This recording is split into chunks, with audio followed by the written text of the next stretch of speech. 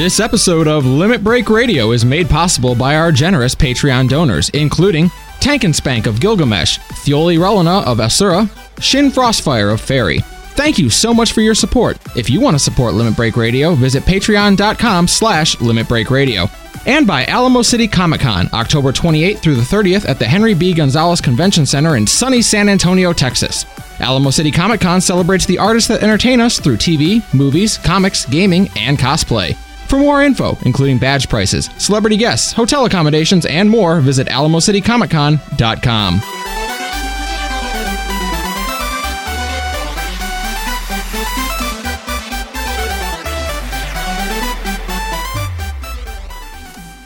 Live from Eorzea. Limit Break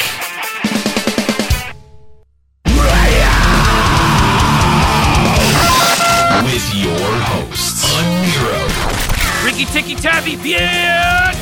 Ascalia. What the hell is that? And Mika. I am not a good loser. LimitBreakRadio.com. 5, 4, 3, 2, 1! Welcome to Limit Break Radio, episode number 73. I don't think I like that even when we pick our intros randomly, we still don't get ones with Callow in them. Yeah, right. I know. Worrisome. We don't need him. It's that doesn't bode terribly well for him. I don't know. Anyway, thanks for joining us. We're happy to have you here live at twitch.tv/Limit Break Radio. We are Final Fantasy XIV's favorite talk show. That's right. Something we can legally say. That's right. LimitBreakRadio.com is the website, YouTube.com/LimitBreakRadio, Facebook.com/LimitBreakRadio, at Limit Break Radio on Twitter, and of course you can call the show. Limit Break Radio on Skype, 810-515-8715, and now on Discord at LimitBreakRadio.com/Discord. We want to hear from you today because, of course, this past week saw the release of Deep Dungeon. Finally. So we want to hear, was this enough to get the job done? Is this something that's plugged you back into the game? We want to know, what's your interest level in FF14 right now? Because there was a lot riding on this event, and I think that the reaction has been decidedly mixed. Mixed is right, yeah. Yeah, so we want to hear from you. We're curious what you have to say. Limit Break Radio on Skype, 810-515-8715, and now on Discord at limitbreakradio.com/Discord. Let's kick it over to our studios. We got a little bit of some empty studios, so if you'd like to join us on the Sargentana server, you can do that at the Goblet, Plot 35th Ward. That's where our house is. We don't even have all of our hosts here today, so I'll assume it's empty in there because everyone's in Deep Dungeon. The area around Deep Dungeon, where you enter, it's very busy. Oh my god! I feel like we should have done a live remote from out there today. Well, maybe people just AFK there.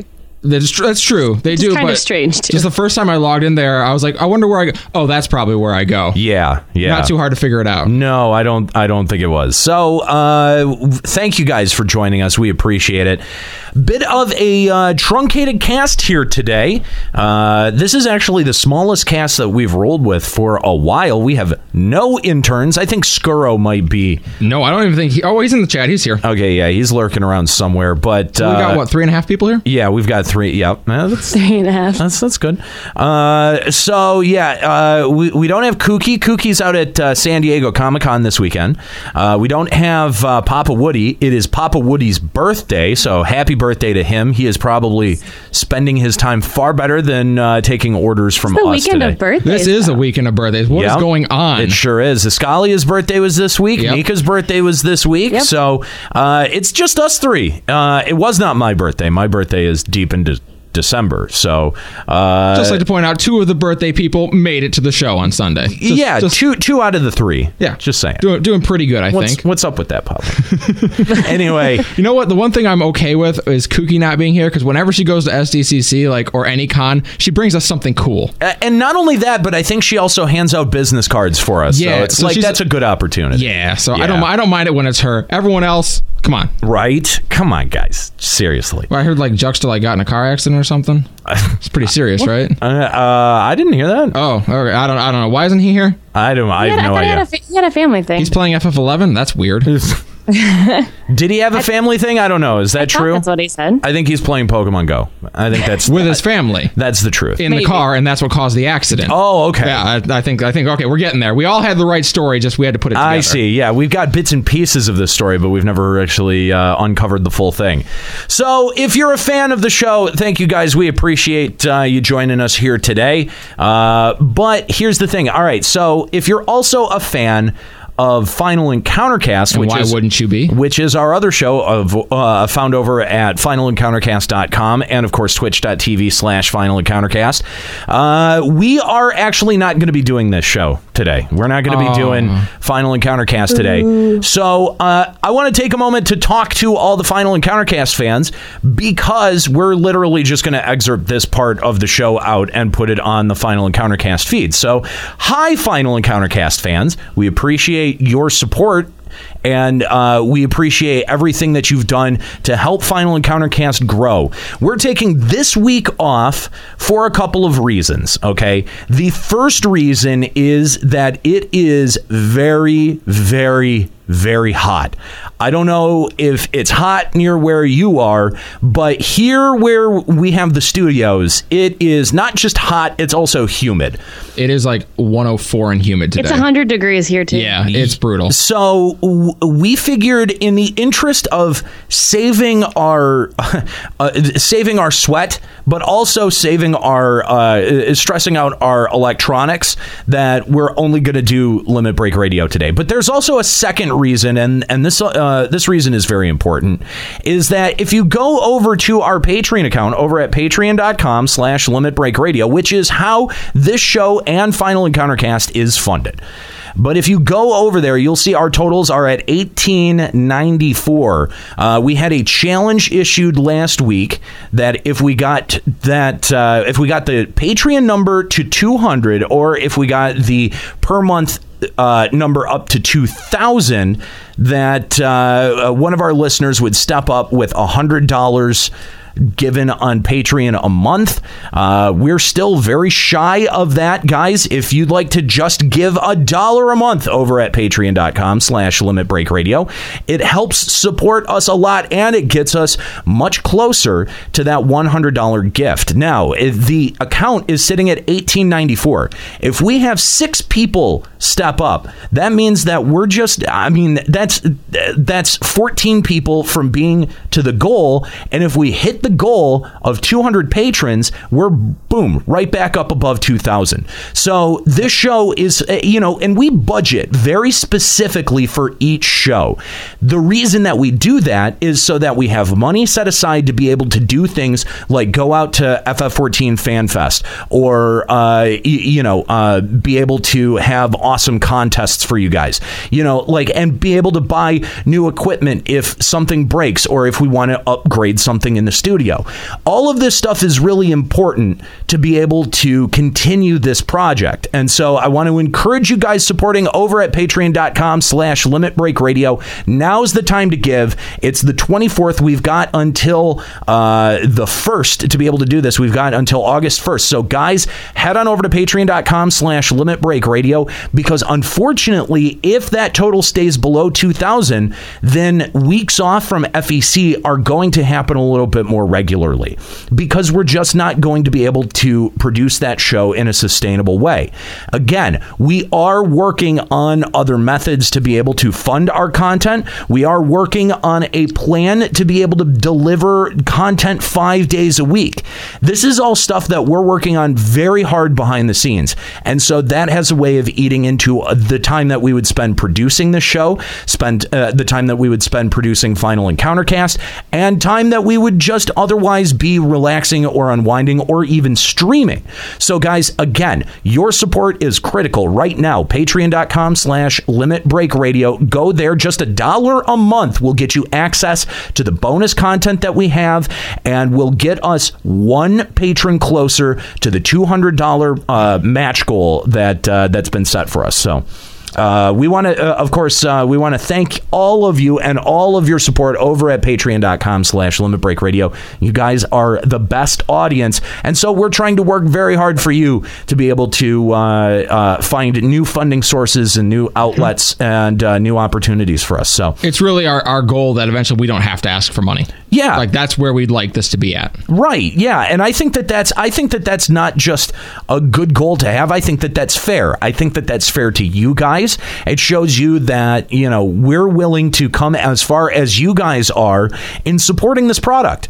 I think you guys, there's some of you out there who have had that sense since day one. There are some of you who it's taken 6 or 7 months worth of listening to that show to realize that, or maybe you're just coming to to this show for the first time and you've never heard what we put down before. And if you're not sold, just keep listening. If you just keep listening, you'll be able to figure out whether this is a show or a product for you. And because right now it's a product that is run 100% on your support, we just continue. We ask that you continue to give over at patreon.com/Limit Break Radio, and you get some cool stuff in return if you do. For example, the $5 a month will get you an LB Army dog tag. $10 a month will get you a super cool Path Tag keychain. $20. The $35 will get you the art print, and $50 will get you an awesome t-shirt plus all of the other rewards underneath it. So guys, head on over to patreon.com/Limit Break Radio today and help us out. And if you do, by the way, make sure you leave a patron post with your name so we know who to thank. Yes, yeah. Part of the cool thing about Patreon is that we get to thank you guys directly at the beginning of the show, and we ask you that you leave that in a post on the patron page so that we're able to go there and easily collect them.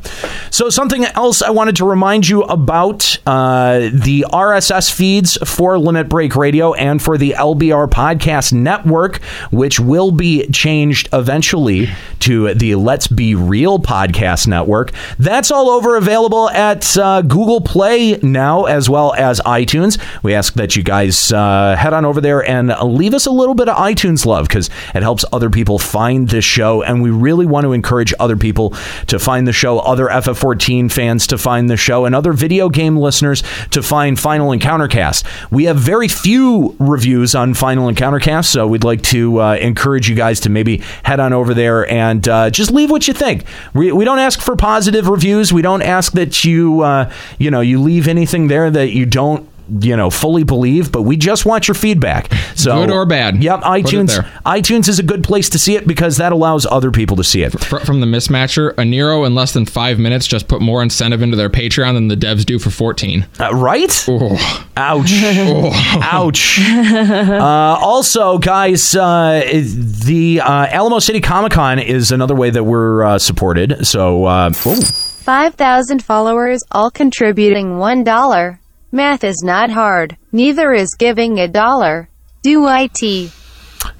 Do IT. Do IT. That's it. Do like Mr. Jack just recommended, and do IT. Give over at patreon.com/Limit Break Radio. That is, the math's not hard. 5,000 followers. If everyone gave, that would be easily, that would get us a whole new tier of content. We'd have like 2 new shows produced at that. Exactly. Yeah. Exactly. So, patreon.com/Limit Break Radio is the way to get that done.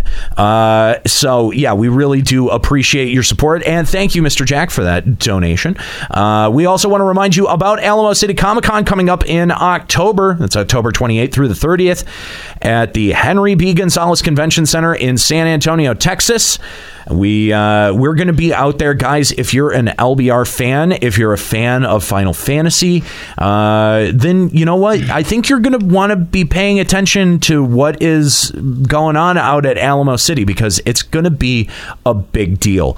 We're excited to go down there and be part of it. We're excited to be announcing some stuff out there. Hopefully we'll have some network announcements too to put on top of that as well. But we're super excited to be going down to Alamo City Comic-Con and meeting all of our I'm going to assume Texan fans. So join us out at the Henry B. Gonzalez Convention Center October 28th through the 30th in San Antonio, Texas. Meet some cool people, including a lot of Doctor Who folks: Billy Piper, Karen Gillan, David Tennant, that's the big one. Want to know why there are a ton of birthdays? Real simple. You all got conceived on Halloween. Congrats. Your parents are so into RP they fucked with costumes. You sure you are on the right server? Oh, wow. I didn't want to think about that, but thank you. I am like thinking back to wait, did my parents really celebrate Halloween? Please say no. Okay, great. How enthusiastic about Halloween were they when you were growing up? More so than my dad's work had parties sometimes, and there was one year where they actually got prosthetics and stuff, which was really cool. Oh my god. Oh god. Okay. Oh god, we used to go on vacation every year over Halloween. On Halloween night, I was sent to go over to my cousins down in Florida and hang around with them. Oh my god. Hey, hang on. You've got siblings. Where are their birthdays clustered? My brother is August. He's 1 month after me. Oh god, no. Oh god. Oh no. Oh no. Oh god. I think Zero may have hit onto something. Oh no. Not anything I wanted to think about. But nope. Thank you. But all right, can we be done? I'm going home. That's a thing. Also, we want to remind you guys about this super cool thing called Final Symphony. Now, if you live out on the West Coast, if you live out near San Francisco, and you still want to go, sfsymphony.org. It's coming up on the 27th, just a few days from now, and it's going to the performance is going to be preceded. There we go. That's the word that I was looking for, by a talk by Hironobu Sakaguchi, the creator of the Final Fantasy franchise, and July 27th at 7:30 at the Davies Symphony Hall in San Francisco. Now, Nika, I understand that you just, what was it, last night? Yep. Just last night got to go see Final Symphony out in Baltimore. How was the performance? Yep. It was great. I don't want to spoil too much because I kind of want to write an in-depth review, but I'll wait until people who are going next week go. But I had a great time. Great. That's awesome. Now, you've also gone to Distant Worlds as well, right? Yes, a couple times. So did you notice a marked difference in the presentation of the content from Distant Worlds? Absolutely. Yeah. Distant Worlds, I think, is, the music is still fantastic, but Distant Worlds is more about the actual, I feel like they play the songs from the games and they're more about the experience. They have the video screens, they have they interact with the audience. It's a little bit more literal. Right. Yeah. And it's much more about just the atmosphere and the experience, whereas I feel like I wasn't expecting it, and it was a nice change. It was interesting that Final Symphony is set up very much like a classical orchestra concert, like the movements in 3 pieces and that kind of thing, like very, very classical orchestra, which is not something we're used to with Final Fantasy concerts. So it was very nice. That's great. Well, which would you say you enjoyed more?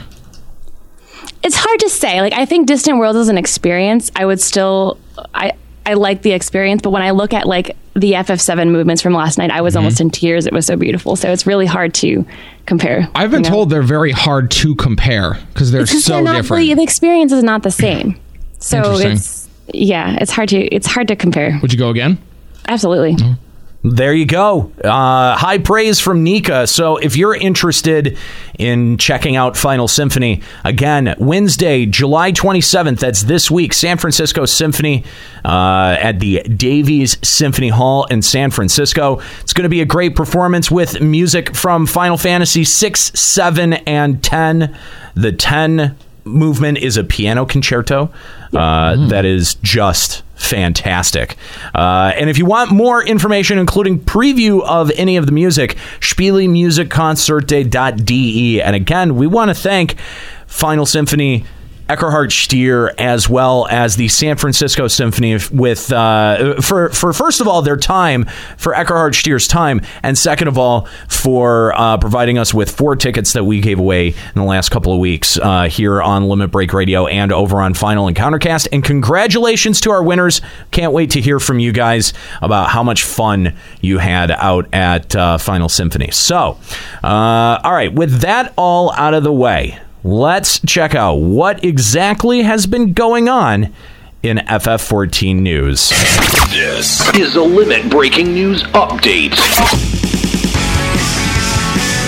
So on Tuesday, we had the patch 3.35 drop, along with, of course, Deep Dungeon. We knew Deep Dungeon was going to be in there.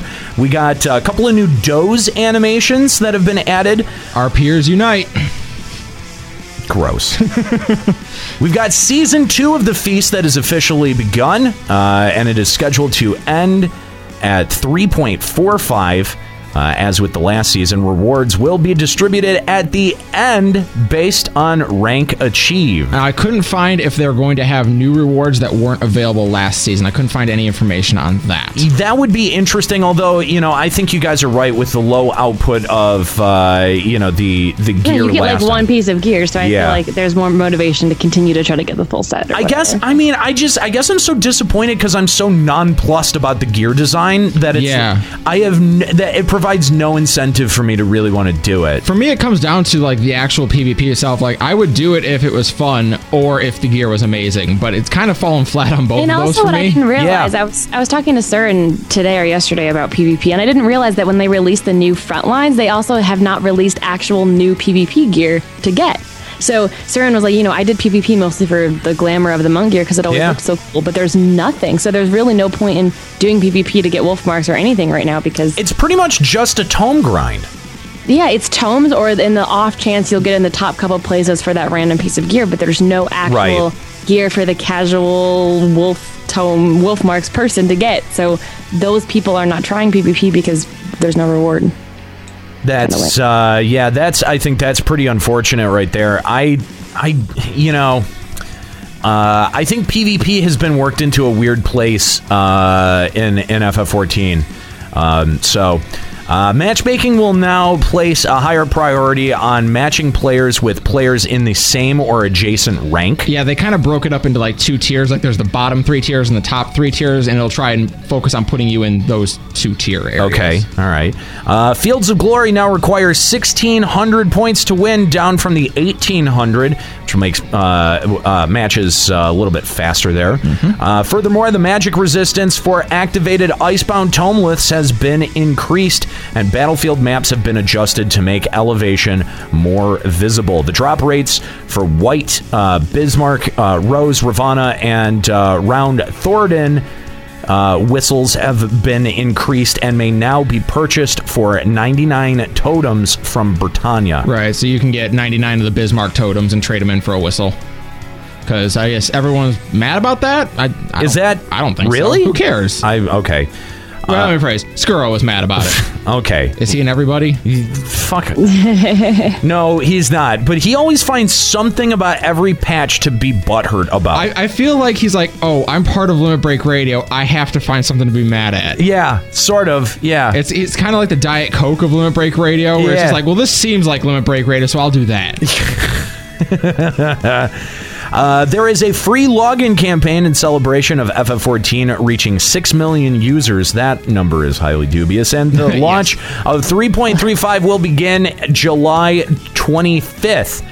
Runs all the way until August 30th. Any player who has not had an active account in the last 30 days is eligible and can play for up to 5 days after the initial login. That's 6 million unique accounts that have ever been registered. So it's still highly dubious, It's still, yeah, that's the thing, is that it's still not sure that I totally trust that number. Does this count like people who bought the free or like had the free trial and then didn't resub after that? Yeah. I don't know. Yeah, does that count people who let their sub fall off and then resubbed? Like, does that count as two people? Yeah, see, that's the thing, is that you really don't have a good idea of how any of this data is calculated. You know, I think 6 million people have at some point played the game. Really? Yeah, and like they could have played for 30 days and then quit, I think. And like, are they also counting like 1.0s? Because I know a ton of people that played 1.0. Yeah, I know a ton of people that played 1.0 and then never came back. Hey, well, okay, so we had all these people who played 1.0, and then we gave them a free copy of 2.0. Technically, that counts as two people, right?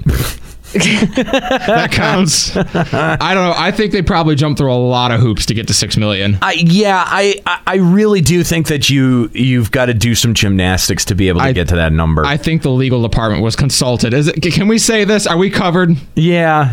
Well, I mean, I think that every organization that deals with audience, because we've identified this before, is that an MMO is sort of like a TV show or a radio show or anything in media where it's like you live and die by your audience. If people aren't paying you to play your game, then that game is going to go away. I mean, we've seen it happen I don't know how many times. Well, just remember, technically 5.5 rounds up to 6, right? Yeah, that's what Arthur said too. He probably just said, let's round up a little bit. Yeah, I don't know. I think it's a little suspect. I agree. It does. It seems very suspect to me. Anyway, but enjoy the free login campaign. People coming back. It'll give you a chance to try out Deep Dungeon, no matter what level you are, no matter when you quit. No, unless they quit at level 5. Okay, unless they quit at level 5. Most people, I feel like they got past level 17 though. So,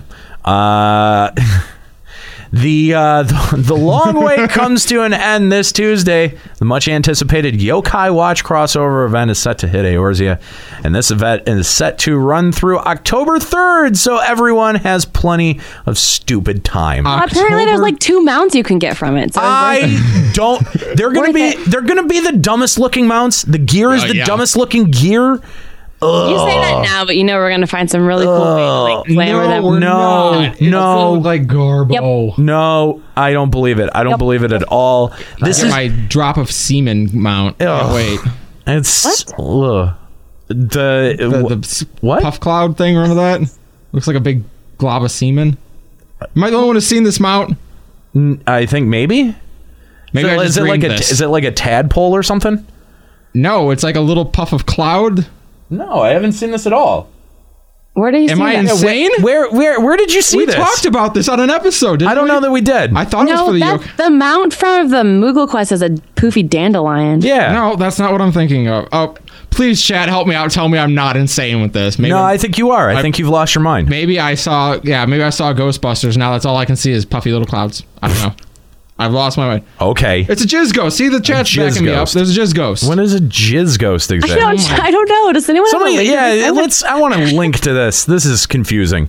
So there we go. The link's in the chat. Okay. Let's see. Oh, that thing. Okay. Come on, like I'm not crazy. We've talked about that, right? Yeah. I don't think we did talk about it. To me. I don't think we ever talked about it, but I could see where you get jizz ghost from that. It looks like toothpaste. I appreciate your clean mind, Nika. Oh, Nika, your naivety is so adorable. I'm just trying to provide a balance to you dirty guys over there. Just making fun of our hygiene. So, PC Power Play sat down with an interview with Yoshi P. Was there anything even decent out of this interview? No.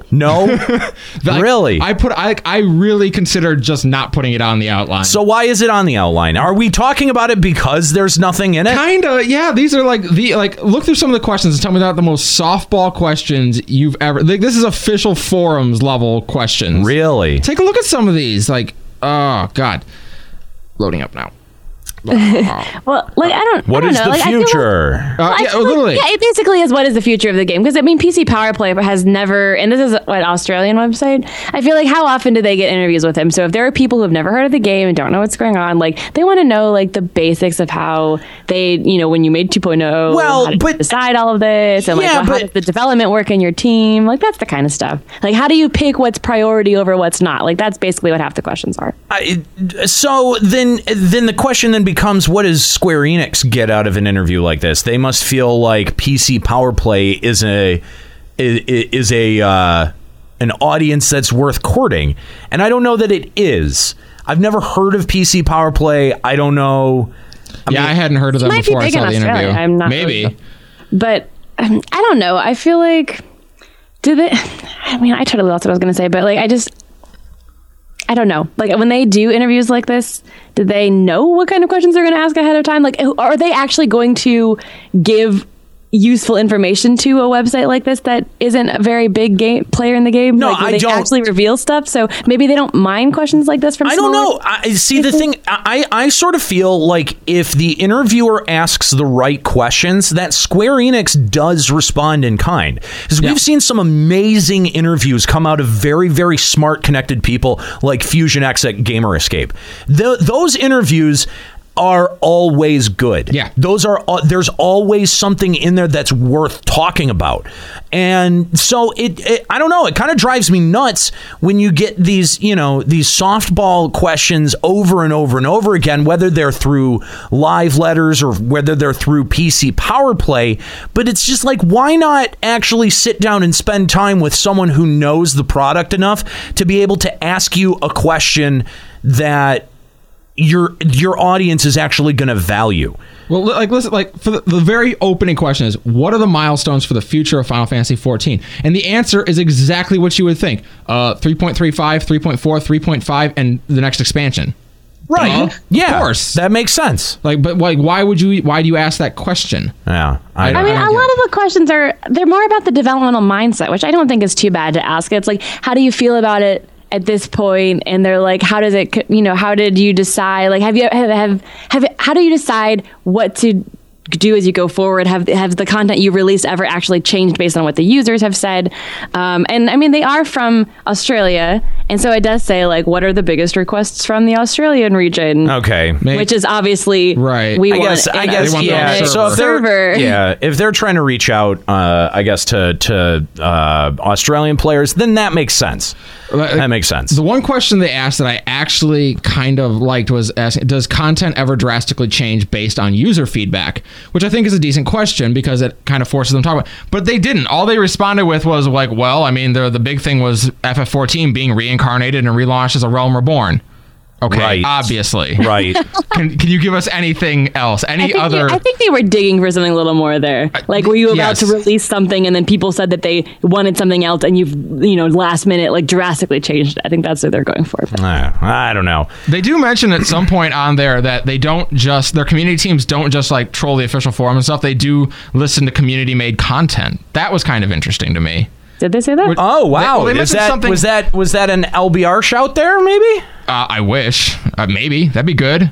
I just like the way they phrase it, like they have a community team and that listens to what's going on in each of the communities, including content. I'm like, that's interesting, at least. Which that says to me they've probably got someone who's checking out the Reddit forum and checking out probably podcasts. Yeah. Actually, I like that Yoshi seems to have quite the ego, actually. The question that says, is the plan to always continually update FF14, or is there plans for future Final Fantasy MMOs? Yes. And he says that he wants to always continue updating it so that it's the latest Final Fantasy. MMOs are not easy to create, so I think we will not see any other FF series turn into MMOs while I am in charge of 14. Damn. just laying it out right there. Like, let me get my pants off, and there's my dick. Enjoy. So also with 3.35, we saw the release of Palace of the Dead. It launched with 50 floors. You've got a level 17 requirement to enter, and as promised, players can enter solo or in a party, and can enter both in a pre-made or through Duty Finder.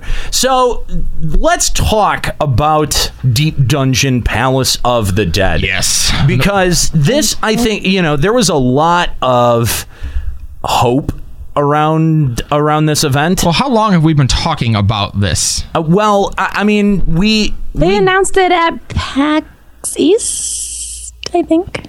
We did know that, we were due for Deep Dungeon in a quicker turnaround than most 0.5 patches, but I feel like it was right on, like, in terms of like we had to wait just as long as normal for this patch. So I don't feel like we did get it any quicker. But all right, we've gotten it. We've had less than a week of hands-on. Nika, I think you're the farthest. You got to floor 50? I have cleared it today. Okay, you cleared it today. So Nika definitely ahead of the two of us. My time, I'm just going to say this real quick before we get into the conversation. My time has been extremely strapped this week. I'm sure that fans have noticed my absence from streaming, and fans who are on Sergeant Tannis, I'm sure, have also noticed that I just have not been logging on in the last 2 weeks. It's for a really good reason. It's not that I'm distracted by Dark Souls. It's not that I'm distracted by Pokemon Go. It's actually that I have been. Don't lie, it's definitely Pokemon Go. It's a little Pokemon Go. There's a little Pokemon Go. I'll tell you what, though, Pokemon Go is like the only thing that I have been able to play with any kind of consistency, because I have been nowhere near my computer or really even my house for like the past 2 weeks. I've been working on stuff behind the scenes for LBR, stuff behind the scenes for my new job. And it's a lot. It's a lot to balance right now, and I would love to be able to carve out a couple of hours to hang around and play some Dark Souls, or to log on to FF14. But it's really difficult with time being at such a premium right now, and I wish that I had more time to invest in checking out Deep Dungeon. This is going to be weird. This is going to sound weird coming from me, especially, but I'm going to shout out Skuro, because he actually made the time and formed the group to take me through at least the first 30 floors yesterday. So I have a little bit of context with this, but just not a ton. And I want to have a conversation about it. And in the interest of transparency, you guys got to know where I'm coming from, how far I've been and how tuned in I've been to this, and which is to say not at all. And that's really unfortunate. I feel bad. I feel like I haven't been doing my job as a host for LBR, and that's kind of tough for me. That's kind of frustrating for me. So bear with us, guys. We're going to talk about Deep Dungeon, and of course, we want to take your calls as well. Do your job. We want to take your calls as well. I won't jux to you. 810-515-8715. Limit Break Radio on Skype. LimitBreakRadio.com/Discord. If you want to call in, we definitely want to talk to you. So let's talk about Deep Dungeon. I think the nice thing about this event is this will be a conversation that we're going to see evolve over weeks, because like you said, yes, the reactions to it have been mixed, and already I've seen SE start to take feedback and things that they're going to change about it. They were talking about it in the official forums. Well, that's good. I see a lot of promise here, because yes, first of all, the random the RNG of the dungeon is pretty decent. Yes. They did a pretty good job at making the variables interesting. The rooms vary.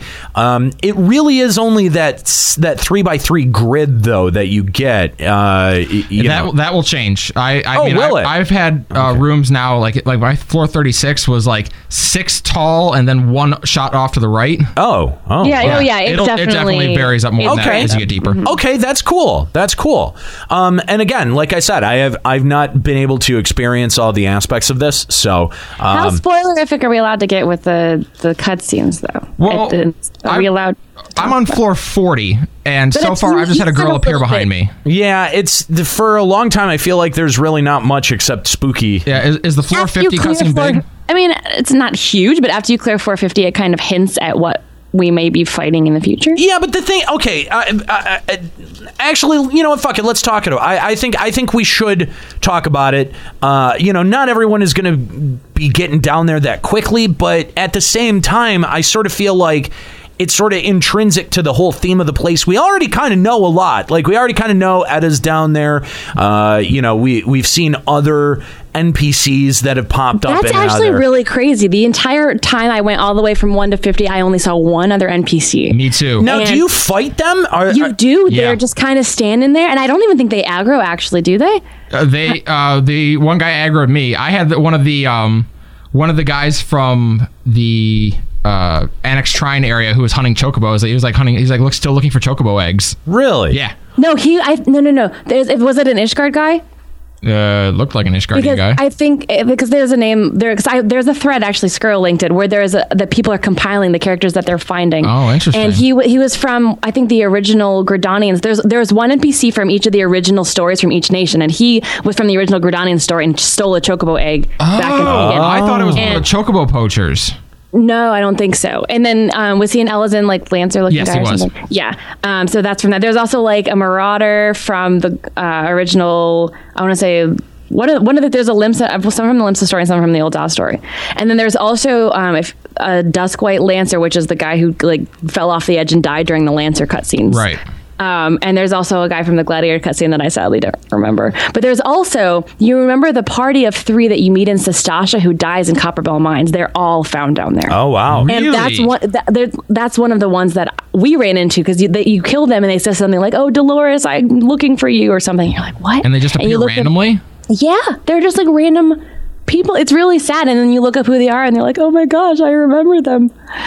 Wow. Yeah. This is like cool, they don't have the actually. same names, but they have the same. There's Skrull's linking the links in the chat right there. I only ran into the one NPC, but I thought it was a really cool moment when I saw him. I didn't realize there were so many other ones I could have a chance to run into.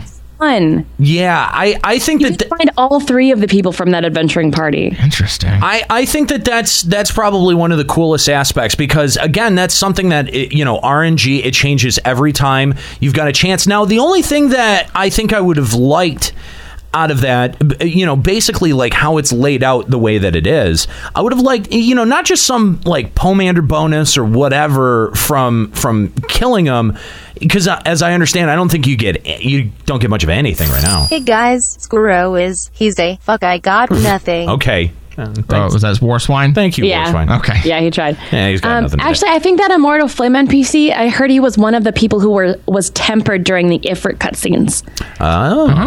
That's what I heard. If you read one of the threads that Skrull's posting. So it's really interesting that they remember these old NPCs that we barely remember, And Marcus is pointing out the NPCs you find are also worth double XP. Oh, okay. All right. Double XP. That's good. But I think, and again, the weapons are good. The design of the weapons is pretty cool. I think, people are going to want to get them for glamour purposes and everything and like that. And they're also 235 weapons. So they're not bad I'm weapons. planning on getting the warrior one so that I have a viable warrior weapon, because I'm, close to getting the relic for my main. So they're pretty worth using. Yeah, they're not, they're not bad weapons by any means, and so they're definitely worth getting. Here's the thing, and because people are saying that there's just not enough reward coming out of it, that there's just not enough reason to do it. Once you've got your weapon, it's pretty much, it's a good way to cap tomes, but I really think that there should have been an armor set that comes out of here. Even just a body piece or something. And it's anything. I can't believe that there's just absolutely... But you don't think that maybe they're not just saving this for future installments going forward? Maybe, but... Because you say, like, right now, if you talk to the NPC that says, I want to... That Skrull is a spy dude crazy. Okay. Is a spy dude? He's a spy. Oh, spy dude. Yeah. Oh, okay. A spy dude crazy. Got it. Yeah. Spy, why? It's spy for what? I don't know. But if you talk to the NPC and you click, I want to try to take out my weapon, they're like, are you crazy? Why would you never be able to take that weapon out of there? So blah, blah, blah. So I feel like just lore wise, maybe the next set, because we have a body piece armor and a weapon that we upgrade, that maybe the next set would give us an armor piece. Maybe like 51 to 100. You think? Or you think they just give us weapons every single time? That would be boring. That's what I was guessing. Is you get a weapon. What I was hoping for was that each new expansion would be a different set, a different armor set. You know what I mean? Like I feel like if they had just more of an incentive. Like drawing out the incentive over a long period of time, I'm not a fan of that. If you have just more stuff for people to grind for, more carrots on the stick, then it's going to keep people tuned in. I have some serious concerns about how long this is going to keep people's attention. You know, I don't think you're alone in that. I think a lot of people have that concern. You know, like I really do. I can tell you, Søren, now that we've gotten to floor 50, he said he's never doing it again. Really? I don't think he's alone in that either. I think a lot of people are concerned. He's like, I completed the content, got the story, came done. No more. And he also thinks the weapons are an eyesore. He thinks that it's just a giant glow, and it's not like it's actually a glow on the weapon. It's just a giant glow. And he doesn't even like. I like it too. Yeah, that looks awesome. I can see why it would be an eyesore. Honestly, though. Yeah, I don't. I understand the opinion. I don't know that I agree, but I understand it. I definitely want it. I think I want it too. Yeah, I mean, just to have it, is a thing. But yeah, and what are animal weapons right now? The relics are 240? 240, yeah. So if you've already did the grind to the end of your animal weapon, this really is only a glamour weapon. Or a secondary job, which is, because I play Paladin, I'm going to get the relic for Paladin. I'm going to get this weapon for Warrior. So that way I have 2 viable tanks. I was doing a little bit of deep dungeon on my second character, and like getting XP out of the dungeon in addition was awesome. Like the XP is pretty decent. Yeah. At like level 53, I think my other character is. I was like 250,000 XP for completing a dungeon. You guys are the best. I can't wait for Yokai Watch. Oh, God. 0. Oh, gag. God damn it. But the thing is, you need so much XP to level at that point, though, that if you just run like a vault or whatever dungeon you're on, you get more XP in the amount of time that you would do a deep dungeon. So it's really not worth it just for XP. Maybe. I don't know. You can run 1 to 10 really fast. Yeah, but 1 to 10 doesn't give you as much. Those early dungeon or those early floors are just, you don't even have to pay attention. Yeah, blink of an eye and they're done. Floor 41 and up gets a bit harder. Even floor 30 was a little bit like that. 30 to 40 run got a little spooky.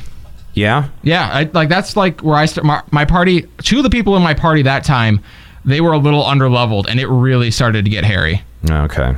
What I did like is you were mentioning the RNG and like how the dungeons do feel different. Right. I was kind of on it until I was like on floor 32, and I came into this room that was just stacked with enemies. Okay. That's when you use the chickens. Yes, but like from wall to wall, there was enemies like, wow, that actually is like really heavy RNG. Like they dropped this many enemies into one room. Okay. Like we had enemies climbing on each other. That's interesting. Yeah. Yeah, we had 1 or 2 rooms that had like, I want to say like 10 mobs in one room. Wow. Mm-hmm. Yeah. Damn.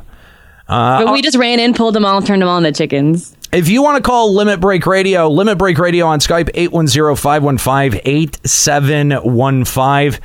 And on Discord, limitbreakradio.com/Discord.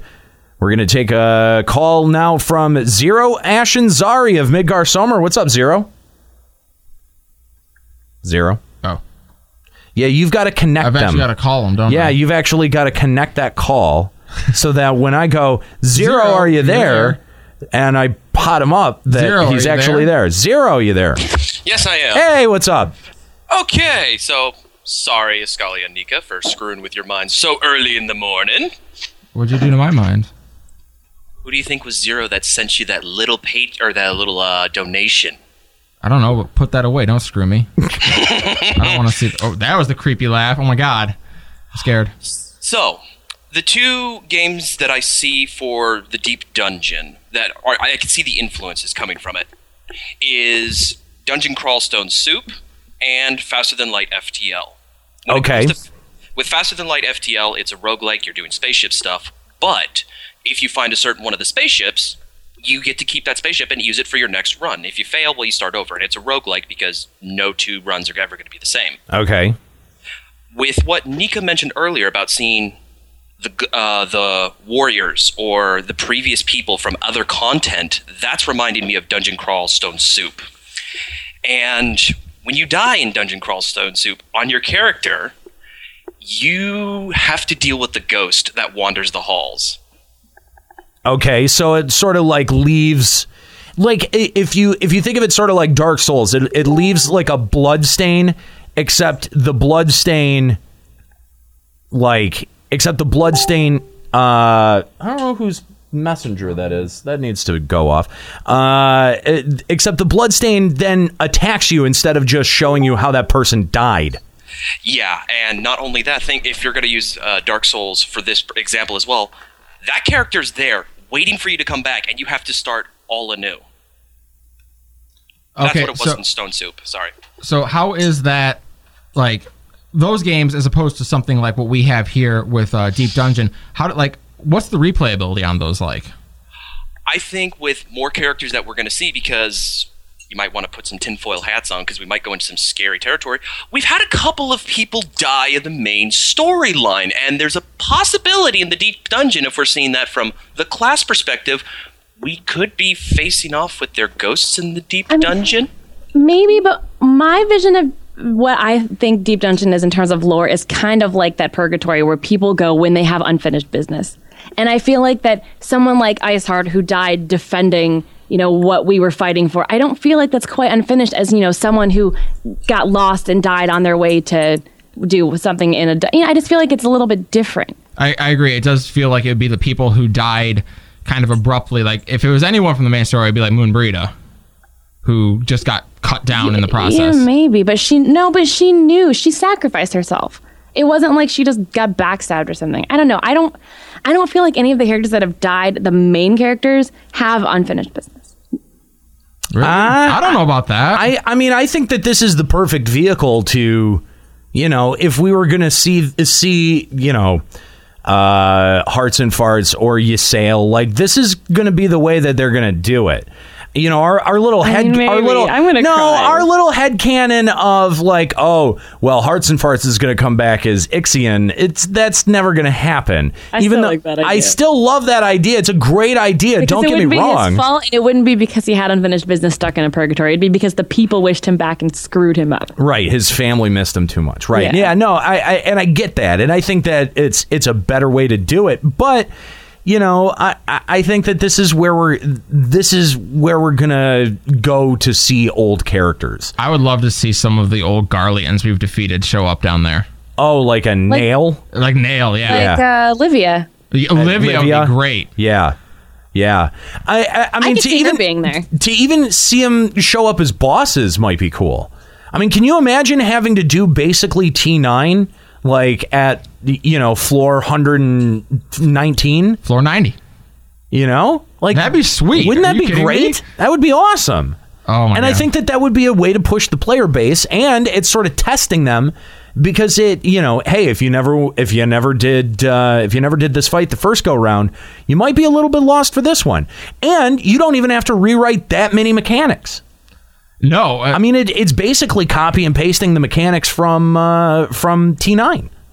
Oh my God, you're getting me excited, man! You're getting me that feeling really going on here. You're up for something that's probably not going to happen. So. I know, man. How cool would that be? But I think that would be cool. Like, I mean, there's definitely really cool stuff that they could do with this, and they've said that they want the higher tier floors, your 50 to 100, and especially your 100 to 200, to be a steep challenge. And if they're gonna do that, I mean.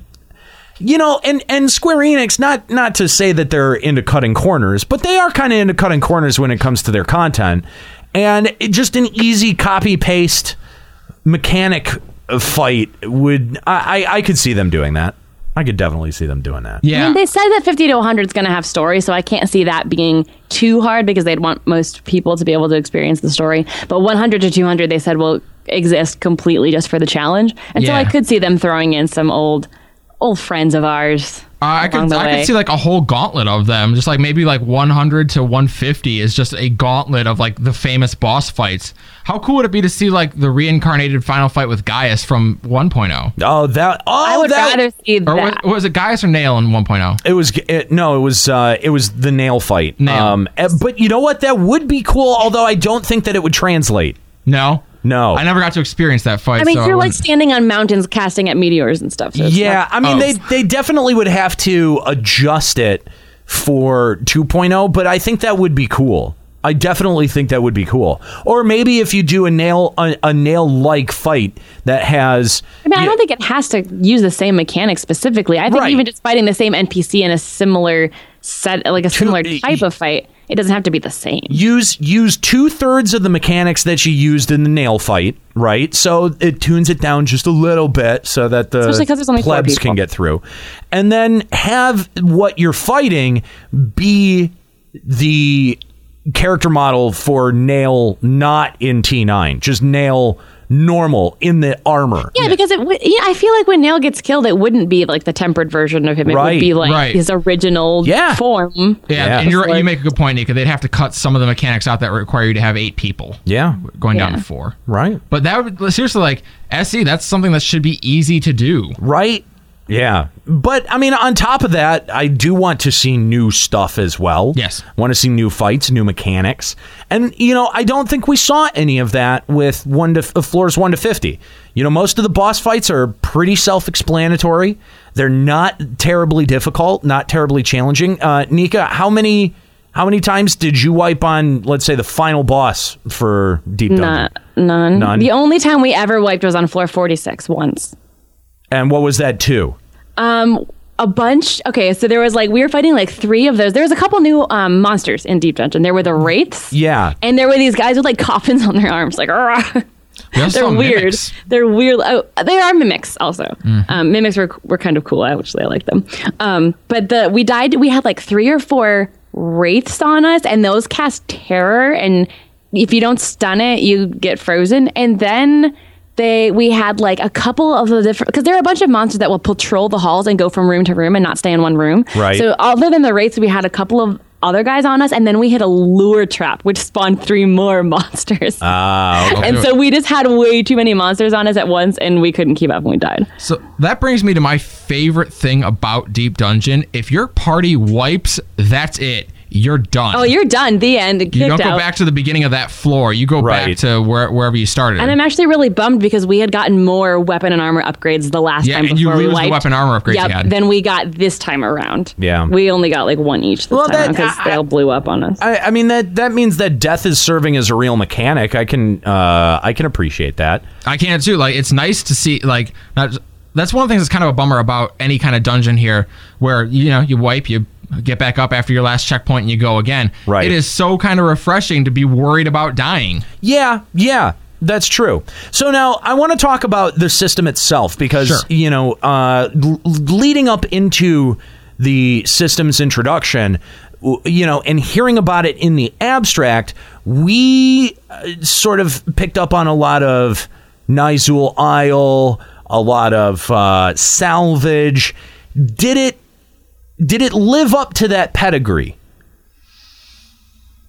I honestly feel like it has the basic core structure, but it's missing something. I don't have as much fun in this as I did in Nyzul Isle, and I don't know what it's missing exactly. Now, can I point out a bit of a troubling trend? Sure. That is exactly what we said about Diadem. That Diadem, it's all right, but there's something missing. There's something more that system needs. And I feel like if we're already, after 5 days of Deep Dungeon, able to point that out and able to identify that there's a long-term problem that this content needs to address. I mean, it does feel, even just my one time doing it, it feels very transitory. I just feel like it's because there's not long-term rewards. It's one of those things where it's once you get the mount and the weapon, it's who really wants to do it again? Yes. Whereas with Nyzul Isle, I feel like there were so many tiers of rewards and point systems and stuff that I was busy for the next half a year trying to get all that stuff. Which is why I was saying that they should have attached gear to it, and that there should have been a gear set for 1 to 50, 50 to 100, and then at 50 intervals. They were able to make that kind of loot distribution work in 11 with a very similar system. And I don't understand why they just simply ignored the gear here. And what's frustrating is that that the next update that we get, we're going to have 2 new gear sets that drop out of fucking dungeons that may look awesome, but are fucking, people will grind dungeons to get that shit, but why do we want them grinding dungeons to get that? They have to grind dungeons anyway for tomes. Right. It's an added incentive for dungeons that I've never really understood.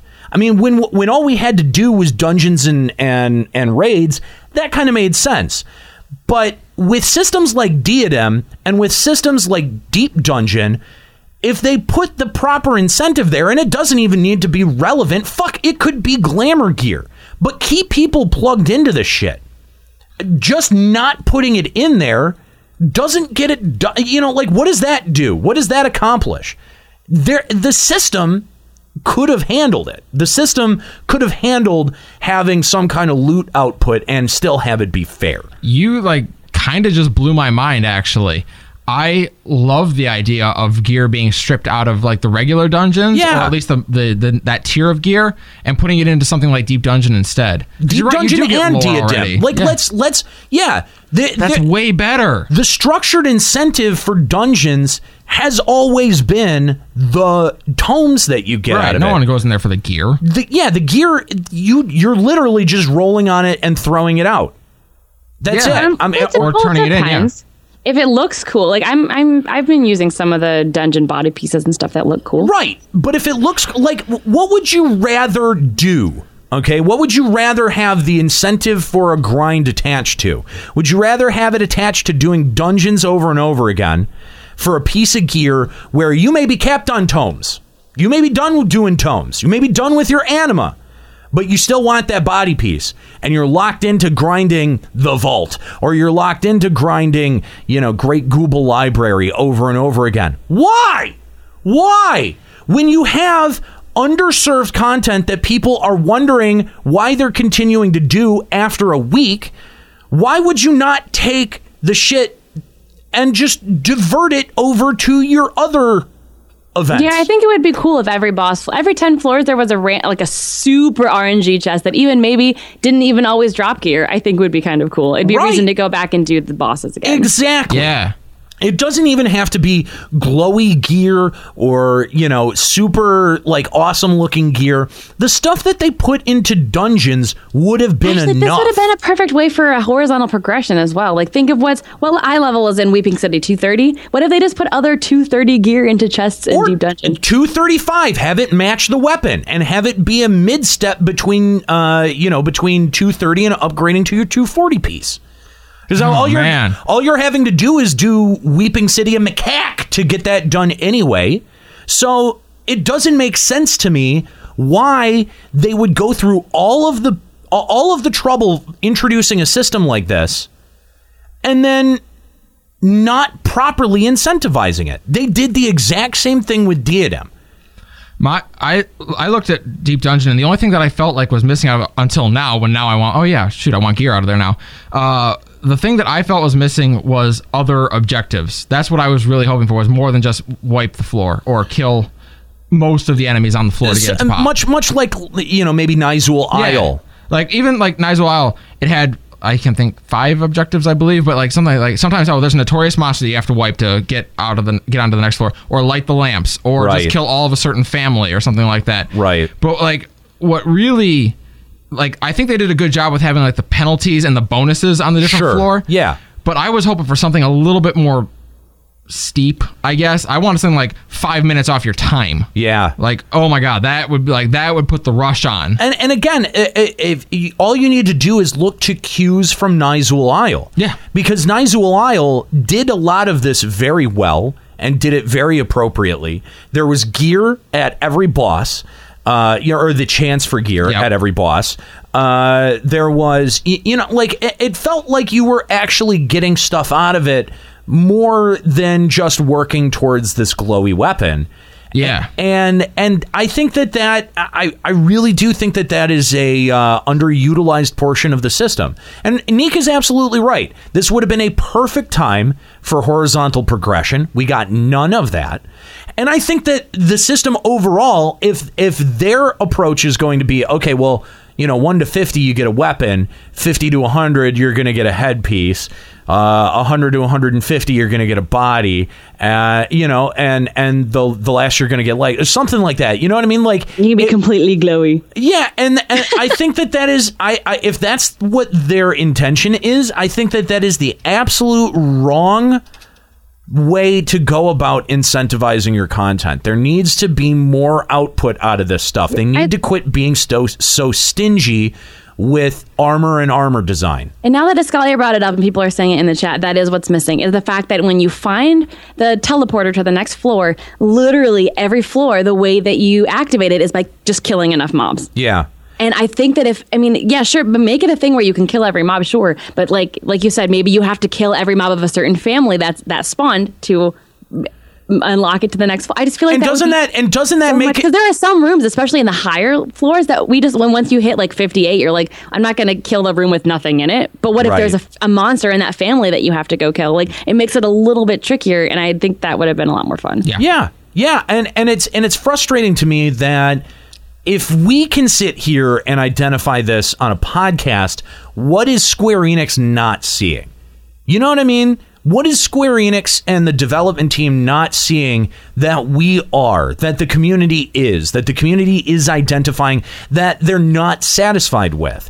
And how many different ways can we articulate that for Square Enix to get the fucking message?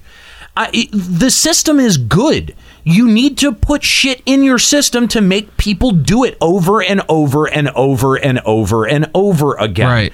And not feel like they're doing it as a favor for a friend or that they're not getting anything out of it. They need to get more out of it than lore and experience, period. Well, and that's where I felt like Deep Dungeon was better than Diadem. When we sat down and identified the problems of Diadem, the things that we talked about to fix it would have required an overhaul of the system. Yes. Deep Dungeon on its whole is fairly solid. It needs tweaks. Yes.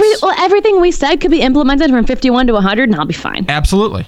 But they have to actually realize this and take steps to fix it. And there's nothing that we've identified so far that would require massive changes to the Deep Dungeon system. They're all fairly simple. So. No, I don't think so at all. And again, what they have here so far is pretty okay, but it could be better. Yeah, it could be a lot better. Let's talk about the aesthetic, because one of the interesting things about this system is that the aesthetic changes as you get between. As you increase 10 floor intervals. The textures and the assets that the game loads are completely different, and there's randomized aspects, including right down to the music. Okay. Yeah. So the Lost City of Amdapor, and I was like, oh god. I was furious when I entered that dungeon because I went in on floor 1 and it RNG'd my random music to the basic dungeon music. No, see, that's what ours was too. I feel like maybe 1 to 10s is like that. No, because the next time I went through 1 to 10, it wasn't like that. Okay. But the first time I got the basic dungeon music, and I sat there like, they didn't even make new music for this? Those pieces of shit, I hate them. Because when I went in, I got, on my 1 to 10, I think I got Gridania. It may have been Gridania at night or old Gridania, like old 1.0 Gridania, because I was really surprised to hear the music. Right. I mean, can you get any music in here? Like, can we end up with the papaya? No. That would be funny. I think you that can would get be hilarious. I think you can get any field or dungeon music. I haven't heard any city music yet. See, I don't know. When we went into the Blue Crystal Caves, the 11 to 20, we got Snow Cloak, and I felt like, okay, that's fitting.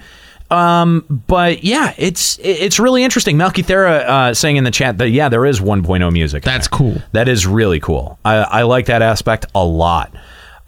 So 21 to 30, you got the Red Crystal Caves. Yep.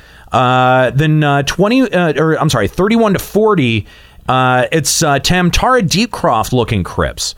So the style changing up the deeper that you go. What do you guys hope to see beyond 50? Because we of course, being attached to Tamtara, sort of being in that same area of Gridania, I think that's what we can sort of expect. But what are some unexpected things that you would like to see that would be really interesting or add to the lore? Oh, I want to see an Aladdin floor. Am I allowed to kind of like spoil the last cutscene? Does anyone care? I mean, I don't know if anyone in the cutscene, or I'm sorry, if anyone in the chat room cares. I might care if the first 4 cutscenes hadn't literally just been Edda standing behind me. I also sort of feel like now, if you want to experience the very, very last cutscene without any hint of what it's about, leave for like 5 to 10 minutes. Spoiler warning. But here's, like my feeling is that if it wasn't a foregone conclusion that I would reach floor 50, I would be bothered by it. Like if I felt that there was a steep challenge associated with getting to and beyond floor 50, I would say hold it back. But being that there isn't, and that it's sort of, the fight's not really that hard either. Right. I sort of feel like, we can probably go ahead and talk about that. So let's talk about the final cutscene then. Okay, so obviously, if you couldn't figure it out, the boss you fight on floor 50 is Edda. And that surprised me, actually, because I figured she would be like the floor 100 boss. Right. And I was like, okay. And so some people are like, man, it feels like a total conclusion. Like, what the heck are we doing here? But when you defeat her, she kind of becomes like kind of purified. And she's like, whoa, what's going on? How did I get here? And she says something about, I remember falling and I remember a man in a hooded cloak. What other men in hooded cloaks do we know? Oh, Ascians. Yes. So I'm thinking that going forward, it's going to be more, it's that direction. Interesting. The Ascians are in the Deepcroft? That's weird. She says, I don't know how I got here. I just remember falling and I remember someone in a hooded cloak. And then she kind of like disappears into the light. There could be more than one. There's a lot of people with hooded cloaks. I mean, unless it's like Uncle Lekai or whatever. Ukulele. No, ukulele. But it wouldn't be him, right? So only thing I can think of would be Ascians. Maybe. It's possible. It seems weird that it would be Ascians. A little Lalafell guy that's like her friend, but I don't think it would be him. Why would the Ascians be down in the Deepcroft? That doesn't make any sense. But it makes it sound like that they're somehow in control. I mean, it is the dead. If it's the world between worlds, don't the Ascians kind of live in that in-between realm anyway? Didn't they talk about kind of have control over the life stream? Is that they were kind of like in between worlds and in between realms? So I feel like that maybe they just kind of have control of this purgatory, and they say somehow, I mean, she was like the perfect candidate to be like the ruler of these 50 floors, and so they just kind of stole her soul as she was trying to rest in peace. Well, wait, which Ascian have we actually slain? Lalha, Brea, and what's the face? They died to Thordan. Yeah, maybe it's one of them. Maybe now they're dead and they're hanging out in the Deepcroft. She was trying to figure out how she got there, and it made it sound like it was the Ascian who brought her soul from the depths of Tamtara when she killed herself to this place. And I feel like if they were already dead and stuck in this place, would they have that kind of control? Maybe. I don't know. Ascians are weird. It's tough to tell, and also not knowing what their end game is overall sort of makes the whole thing a lot. It puts the question out there. What their true motivations are. We don't know, and we also don't know what's down there. I get that this is the Palace of the Dead. What if? And that there are dead things that are spawning in there, dead people that are spawning in there. But what is the thing that we are working down towards? What if Omega's down there? No. That's beneath Cartano, and I believe that's going to be a MacGuffin that we rely on later. What is this MacGuffin that we're going after? What's the forgive me. Penguin says Urianger wears a hood. What if he's some kind of there you go. There you go. I like that. What if Urianger's a MacGuffin? Because we know the Ascians have been trying to ask Urianger to do something with them. What if he's been kind of the in-between between the life of the living and the life of the afterlife? And we haven't seen or heard much from him. Not really. Hardly at all. Did we see him at all? We did see him, but he was just kind of our regular friend. We've seen him talk to Ascians twice for a few seconds. Yeah. And they kind of have drifted away from they've moved away. Reginald says Hades probably.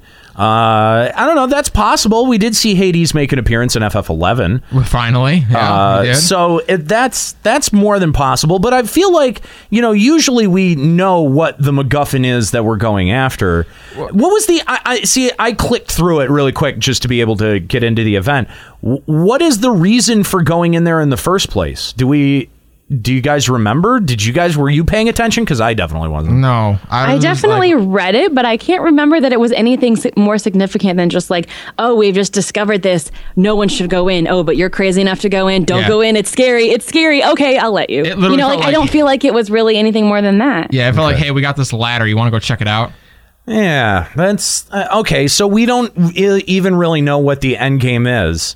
So yeah, I mean, there's a lot of different ways that could end up going. If it's there is Hades, a cute I'd be little cool quest with that. after. I mean, there's a cute little quest after where you wrap up Edda's story though, which is really cute. But it has nothing to do specifically with Deep Dungeon. So I don't know if like Edda had somehow like called us to the dungeon to help save her soul or something, but it didn't say anything like that. So it would just be kind of a headcanon that's like, oh, somehow that we knew that she was there and she needed our help. Gotcha. I still say Edda's Deep Dungeon sounds like a porno.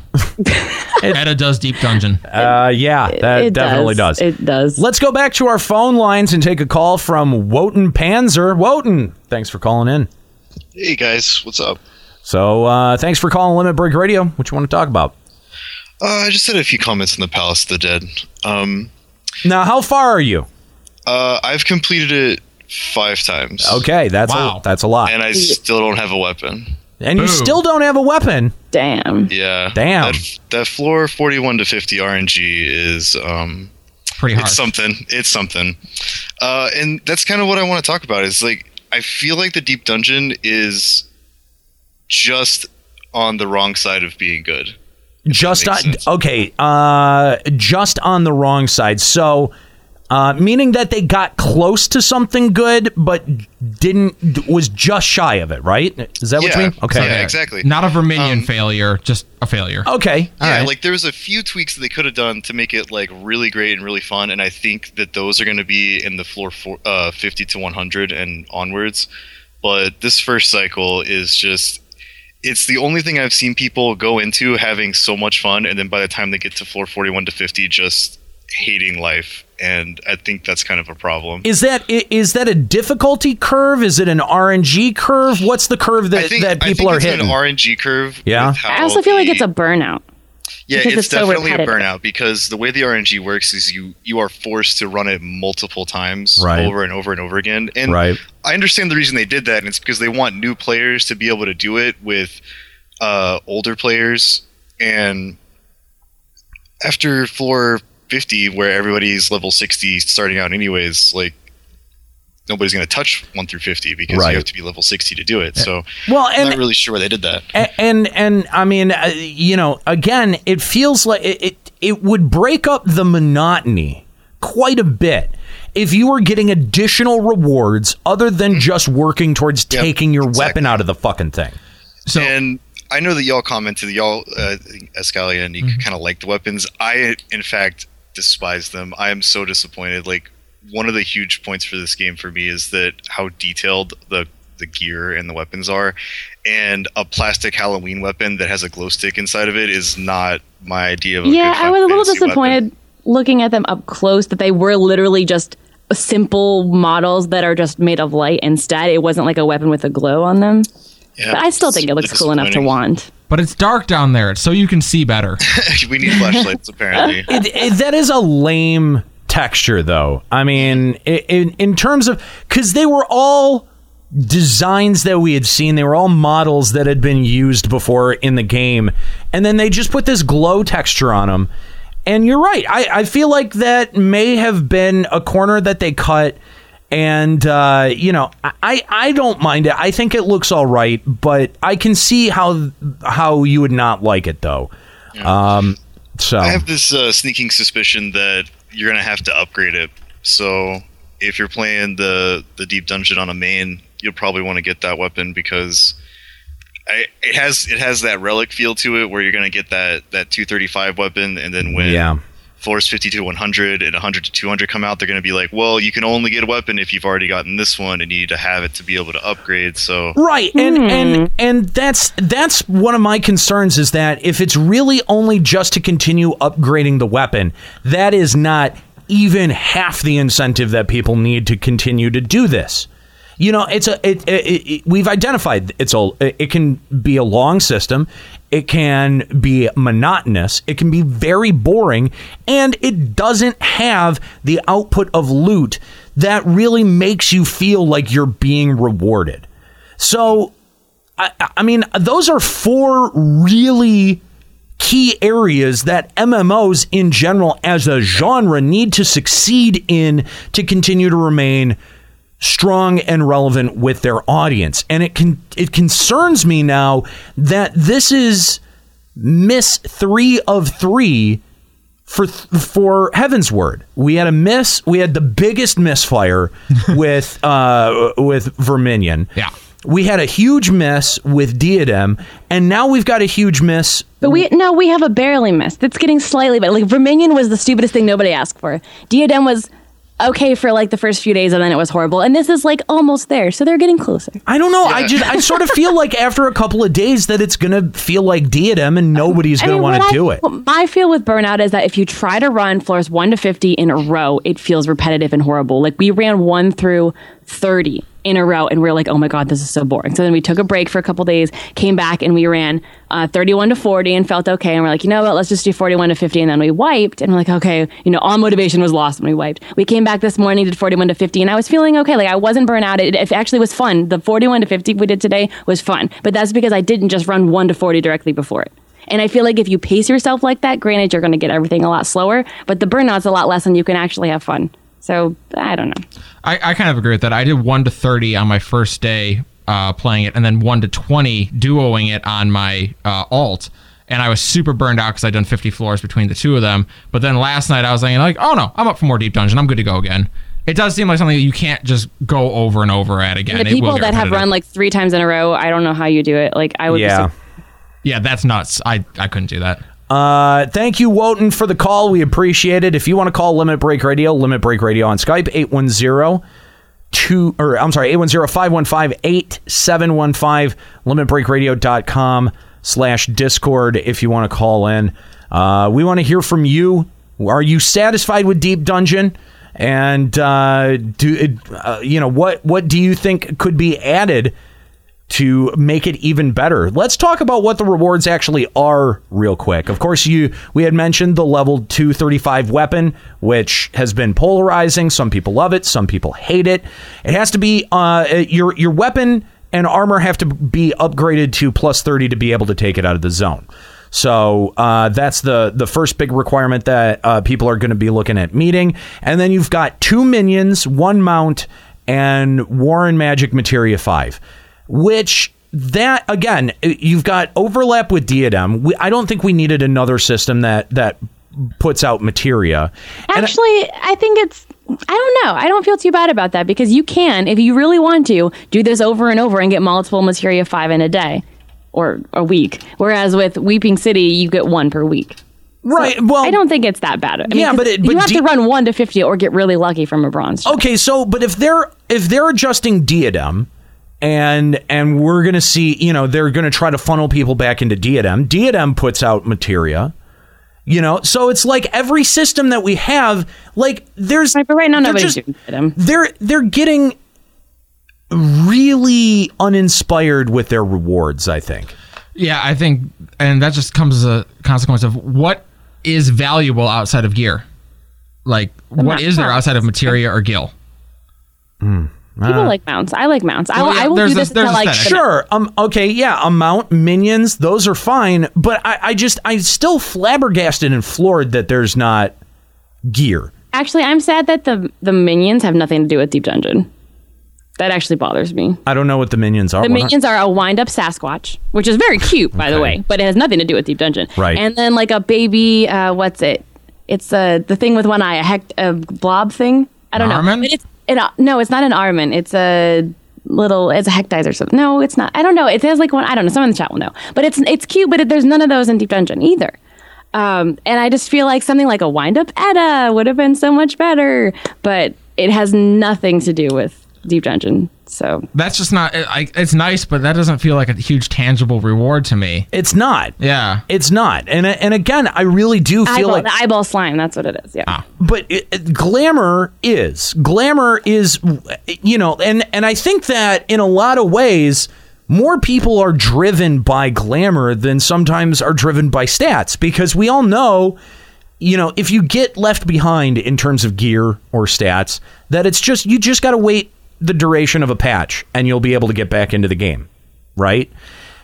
Glamour is something that is a little bit more long-term, takes a little bit more investment, takes a little bit more time, takes a little bit more planning as well, especially some of these, you know, pieces of gear in dungeons that nobody runs.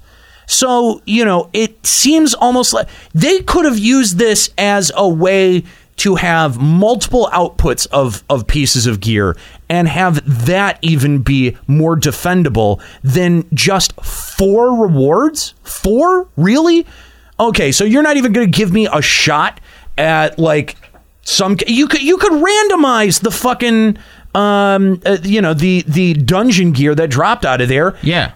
Anything. God, anything. Well, even from like the minion perspective, you're going to put a minion in there, like take the Aquapolis route and make it a random minion. Right. That's something that Aquapolis did well. Exactly. Everything else is RNG in there. Why have set minions? minions? There is a random chance from the bronze chest to get a potsherd, because right now you only get a potsherd when you clear floor 50. So either you have to run it 10 times to get them out, or you can get lucky. Like I actually got lucky today and I got one from the chest. So now I have 2 and I have to do it less times, which is kind of cool. But well, Nika, let me tell you about my chests. I've got max potions for days. Can you not? Oh yeah, we got a ton of max potions today. The whole chat wants to hear about my chest. The last thing I want to hear is about Ascalia's chest. Well, people donate for it all the time. Yeah, well, you're not wrong.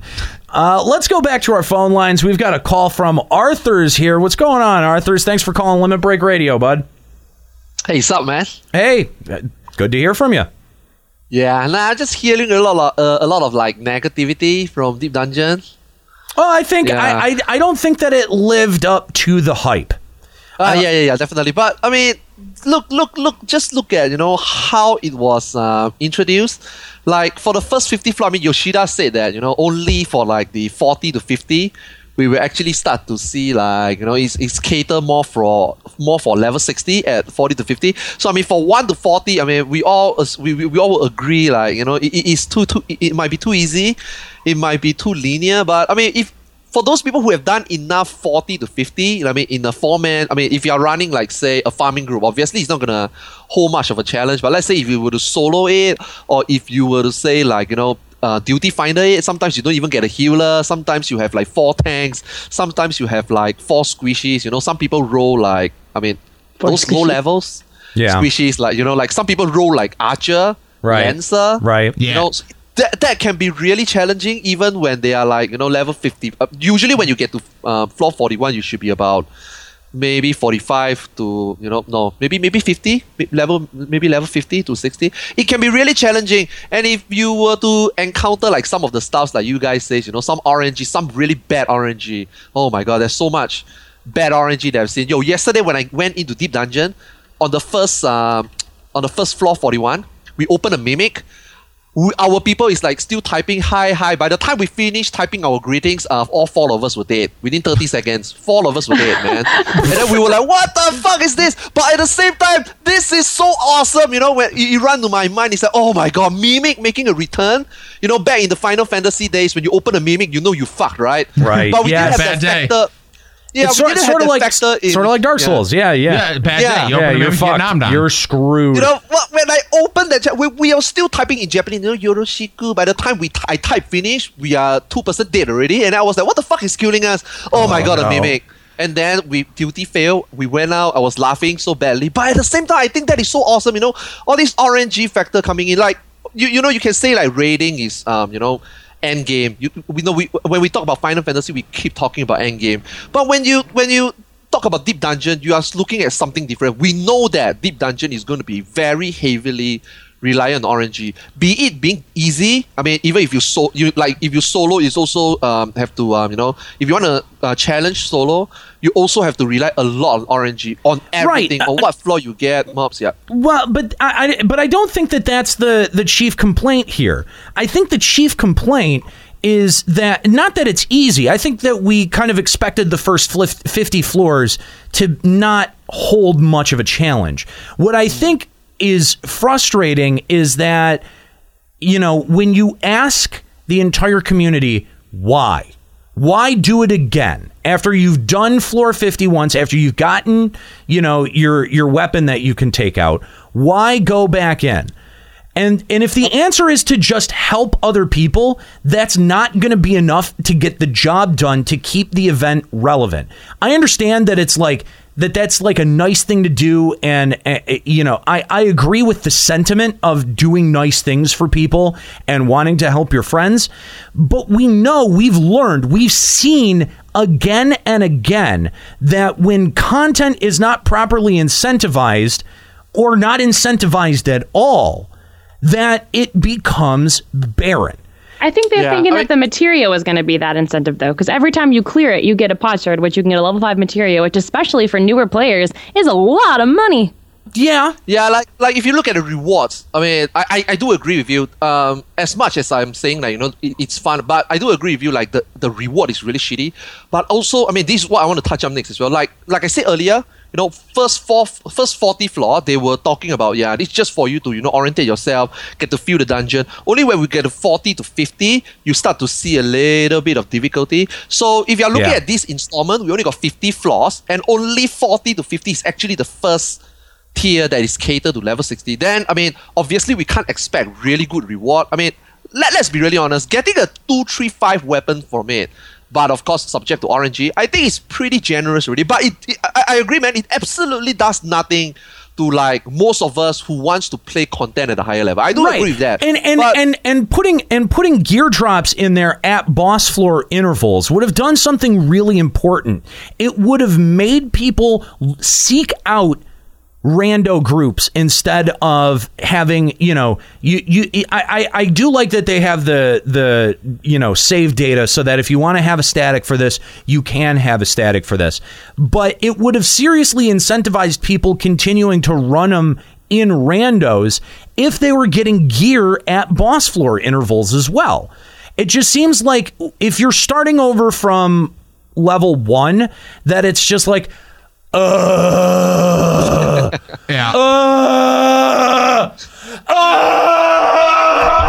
don't want to fucking do that, and it shouldn't be like that. And it definitely shouldn't be like that 6 days out of a release of a new system.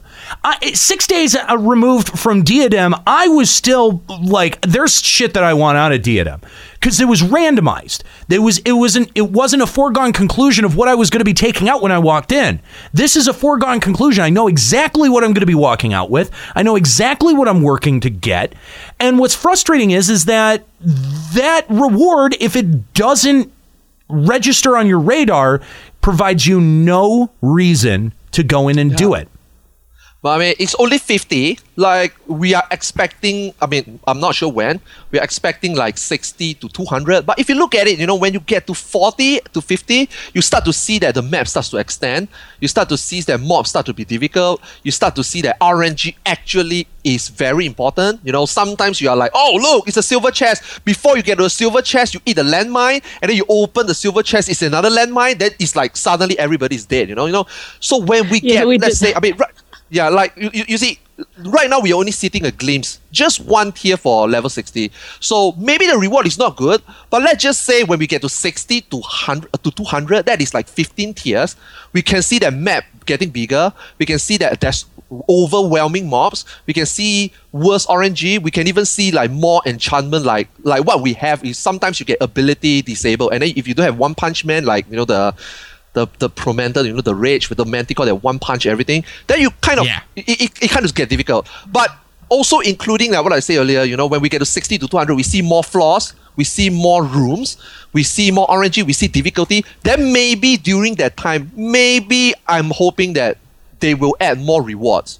Well, at that point, like right now, I don't really expect much. And right now, looking at the system, I'll just give it like, maybe a 7, 6.5 out of 10. I think the system overall is good, but I think we also should be a little bit patient, hoping that the next tier will be good. Diadem, on the other hand, works differently. Diadem is like, everybody, 9 parties go in, Zerg shit. you get the best gear, best in slot, subject to RNG, it kind of make it like, okay, after this tier, what's next? And then and then Square Enix thinks that, okay, Diadem immediately gave us too good of a gear to a point where if you're not doing this, then you shouldn't not be doing this, So now they looking for the balance. Maybe right now it's an introduction. They don't put in too much shit, but I'm hoping that when we get to 60 to 200, when we start seeing really crazy shit, I'm totally expecting things like, you guys, you know what? 60 minutes, floor 150, we have to freaking clear like 15 rooms. That's not gonna happen. We might have to abandon, maybe there's treasure in each room, but because of time constraint, we might have to sacrifice this. We might have to do lesser. We might just have to go on. We will start seeing more stuffs that will push the player like really getting really good.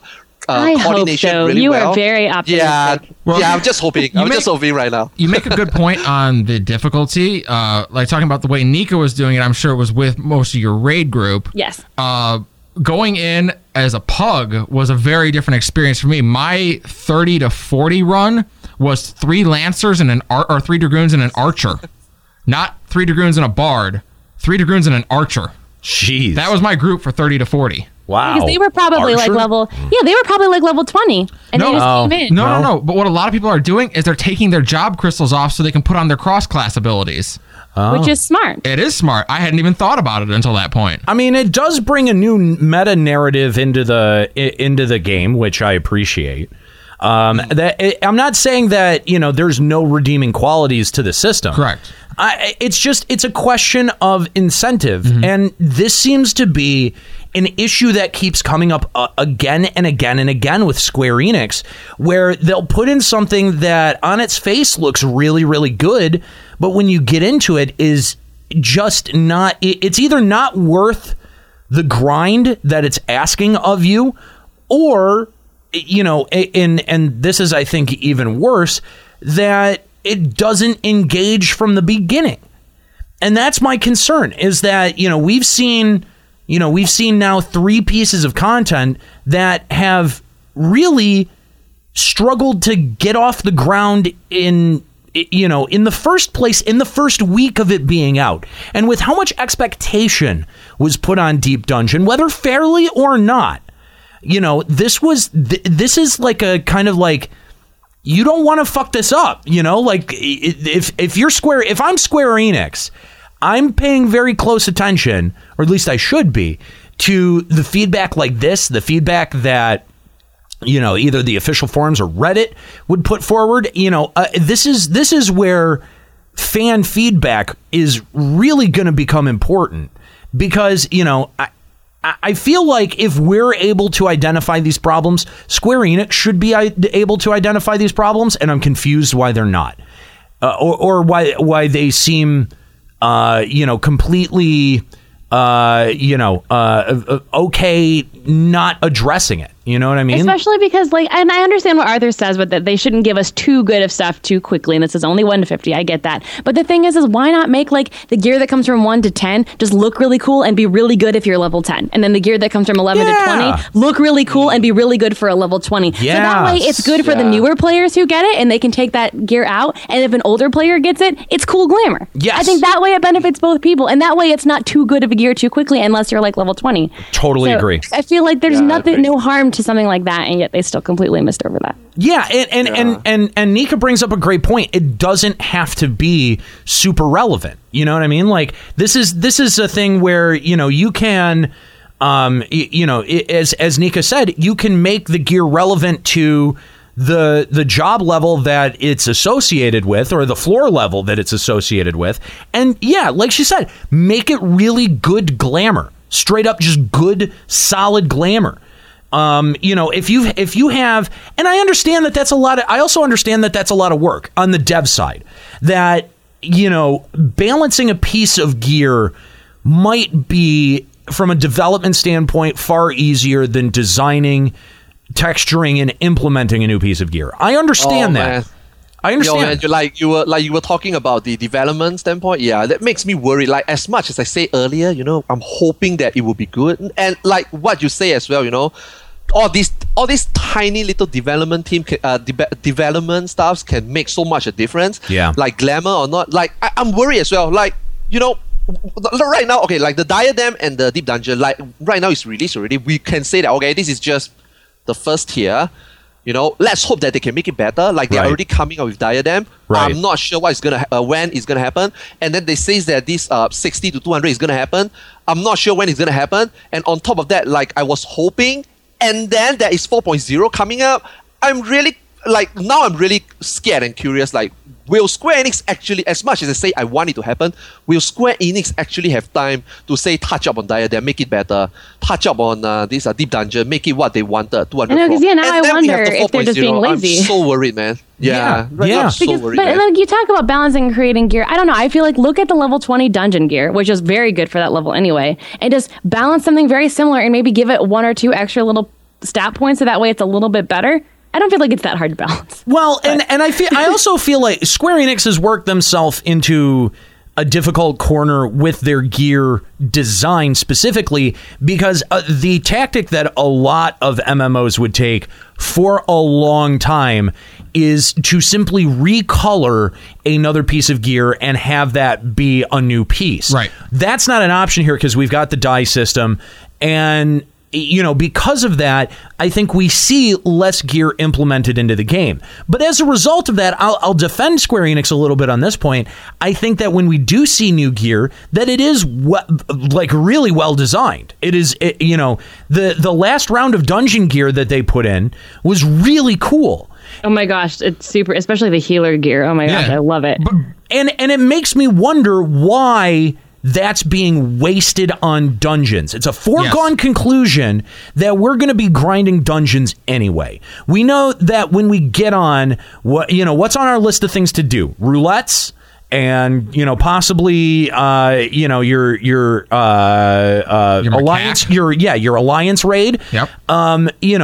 That those you're going to do those every day regardless. Right. And it seems ridiculous to have a system like this that is primed and ready for additional incentives like gear to not divert one from the other. And I don't know who would be mad if they did that. Who honestly would be mad? Who would be upset? Other than providing ways for people who are leveling to get gear, all of the shit that sits at the 60s, why would someone be pissed about that?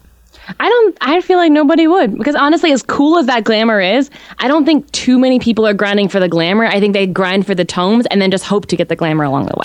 That's it. I have never gone into a dungeon once thinking, man, I hope I get the gear out of here. I really want that healer body piece, but I'm not going to just grind for it because I need the tomes. So I'll wait until it's the next week, so I need the tomes again. And eventually I'll get it. But if they put it into something like Deep Dungeon, I think that would be a much better place for it. Here's a suggestion. Why don't we take the random ethereal gear that dropped out of Diadem and put that same level of RNG on both the glamour and the stats on dungeon gear, so that you have to pay attention to the shit that's dropping out of the dungeon, because hey, that might be halfway usable. And then we take the sets from dungeons, we put that into Deep Dungeon, so it funnels people into doing Deep Dungeon that want that glamour. And then when we look back at Diadem and they readjust Diadem, they figure something else out there. They either introduce a new set, a horizontal progression set, like we have been begging for. I don't know how many patches we've been sitting here saying, give us some more options in terms of relevant gear. Since like 2.4. Right. And then implement those with the new Diadem changes. I think that would be a good way to structure your gear so that people are actually paying attention to what they get. Well, how about this? We've talked about wanting to have armor that drops out of there. You get an armor slot in there that you can put a piece of dropped gear that you get out of there into that armor slot, and then when you get it to plus 10, you can take it out. Hey, that's a great idea. It combines both systems. It uses the system that it's attached to. I mean, that's a fantastic idea. And I don't understand why Square Enix seems to want, they seem to think that just cutting the corners and doing the bare minimum is the way to do that. I always feel like Essie's trying to be the smartest guy in the room. Like they're trying to like we're taking this counter stance to it, and this is the better way, and we're going to show you why. And it's just like, well, or you could just do what everyone wants. Right. Yeah, it's frustrating. Well, I wonder if the reason would be, well, why would random gear chest fit into the lore? Oh, I hope not. Because if you think about it, really, why would there be random chests in a deep dungeon? But you could understand why there could be a random pot shard. But why would there be random chests in any dungeon? Yeah. Why does the Great Google Library have treasure chests? I mean, that's a good question. I have no idea. I was just trying to think of an excuse, but there really isn't I don't think there's a good one. I isn't. simply don't think that there's a good one. And you know, and again, as Arthur's was pointing out, it's not a problem of the system. I think the system is pretty well designed. I think that the difficulty curve, 1 to 50, is fine.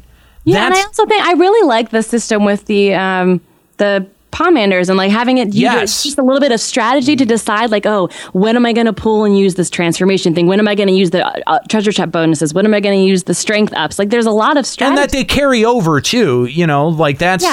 It's really, I think that was really well designed and it has all the makings of a great system. But like they were saying, it's just slightly on the other end of good. Like it's just things that little oomph. Yeah, I agree. Arthurs, thanks for the call. We really appreciate it. Make sure you check him out, twitch.tv/Arthurs. Thanks for calling in, man. He's already, sorry. Bring it down. Oh, okay. I already moved on to the next caller. We have a lot of callers. Oh, okay. We have had a lot of callers. Wow. So I've just been moving it along. Okay. All right. Well, thanks, Arthurs. We appreciate it. Shout out to you. Again, twitch.tv/Arthurs. So let's go to our next caller. We've got Ryuichi hanging on the line. What's up, Ryuichi? Hey, guys. How y'all doing? Good. How are you? Fantastic. I'm going to get a tattoo later today. Okay. But yeah. Is it of a Nero? Hell no. Oh. And like that, you've lost me. Whatever. So a couple things I want to kind of talk about is that, experience of deep dungeons and my thoughts on it. Okay. Of course. Yeah. So I'm agreeing with most people. It's kind of like a near miss on things. Maybe a bit too easy, a little bit too easier than what they said it was going to be. Are you doing it in a preformed group or a pug? I've been pugging all of it. Okay. Even when like parties with all either all DPS or no healers, we've always found a way to kind of strategize our You've actually had people talk to you in these things. We just keep blitzing right through. Yeah. Well, like especially I had a run where we hit floor 50, and we had no healer, so that all right. We had to, discuss, some things over what we need to do and whatnot. So, like, hey, does anyone have this potion? All right, cool. And, I was on Black Mage. I was ganking a lot of hate. So I had to use stuff like Mana Wall or Mana Ward to kind of mitigate my damage a little bit, too. Gotcha. And something, a couple things I do like is that because of the way Deep Dungeon is, they've removed positional requirements on enemies, which would make things a lot easier. Okay. So that's and then, not something that I knew, but okay. Yeah. And oh boy, excuse me. You're excused. Yeah. No, but have anyone else here tried it solo, duo, trio, not in a group of 4? I haven't. I've tried it trio. And Okay. but I only did 1 to 20, and I thought it was fun actually. I did it 1 to 20, and we made it to like 27, I think, before we wiped in a duo. And that was some of the most fun I've had playing FF14, actually. Okay, that's interesting. It was me on my Dragoon, and my friend was on Astrologian. And just, that was such an experience, because we had to really... I'm a Dragoon, I can't tank very well. Right. Except the floor, I tank that really well. Right. But we had to really carefully pull, we had to really carefully pick which mobs were worth fighting. There's these enemies in there that are like, those little slime goops. Yeah. And if you don't kill them in a certain time, they just do a big AoE and wipe the area. Right. Yeah. So those we had to be super Everyone careful complains around. about the slimes, but we've never had the slimes blow up on us. We're always like, okay, yes, here's a slime, and we're like, why was that supposed to be hard? We never ever had that happen. I think it's mostly if you just don't pay attention. If you're not paying attention and it's just not in time. It's a wipe. It's definitely it'll put out a big AoE and wipe you. And the same thing with the Hornets. They'll final sting you. Oh yeah. And that's it. You're going down. And you're done. It's... I mean, I don't know. I think that there's fun to be had with the system, and challenging going in with smaller groups. That's one way of doing it. I just wish there was benefits there to doing it with a smaller group. Yeah, I mean, I felt penalized for being in there with a smaller group, like severely, because like I don't have time to go get chess. Are you kidding? We're barely making it through the floors. I think that was the point, though. Like they had originally said that once all the floors are out, they wanted to have competitions to see who can get the farthest on which job. Like it's supposed to be challenging when you're at lower levels. Sure, that's fair. Or when you're at less. Or when you're at less people, because you want to see how far you can get, because you're not supposed to be able to get to floor 200 as a solo player. It's just not. And the thing is the thing that I keep seeing from everyone that, oh, well, it's really good for tomes. Oh, well, it's really good for XP. But, like, is a system that we're adding in 3.35, should that be good for grinding XP anymore? Like, why are we giving such forethought to people who are just joining this game? That's the thing I think that bothers me. That there is more thought in terms of development about people that are just picking up the game or trying to bring people in, when they should be focusing now at three, almost 4 years into this, on the audience that they have. Mm-hmm. I mean, this was so obvious with Verminion. And I just think in all of these new systems that we keep getting, they're trying to split the difference between it being a system that is relevant for players and having a relevant reward for players that have been around for a long time, and also benefiting, low-level new players to this game. Why do we have to do both? Why does every system have to do both those things? Does it? It does make you wonder when they're going to try to make that pivot from a game, from growing to sustaining. Yes. It feels like we're there. It's got to be at 4.0. I mean, it has to be. They can't do another expansion of trying to grow, can they? No, they fucking can't. Listen, Square Enix, you're not WoW. I'm sorry, I hate to break this to you. You're not Blizzard. Listen to me very closely. You're not World of Warcraft. You're never going to get to World of Warcraft's level, ever. Period. By the way, neither is anyone else. Stop trying to mirror their success in almost everything that they do. That is so fucking frustrating. WoW was really good at serving both ends of their community. You're not. You're fucking it up. You're making it difficult and frustrating to be a continuing player of this game. Why? What is it benefiting you? Are you seeing more subs? Are people sticking around longer?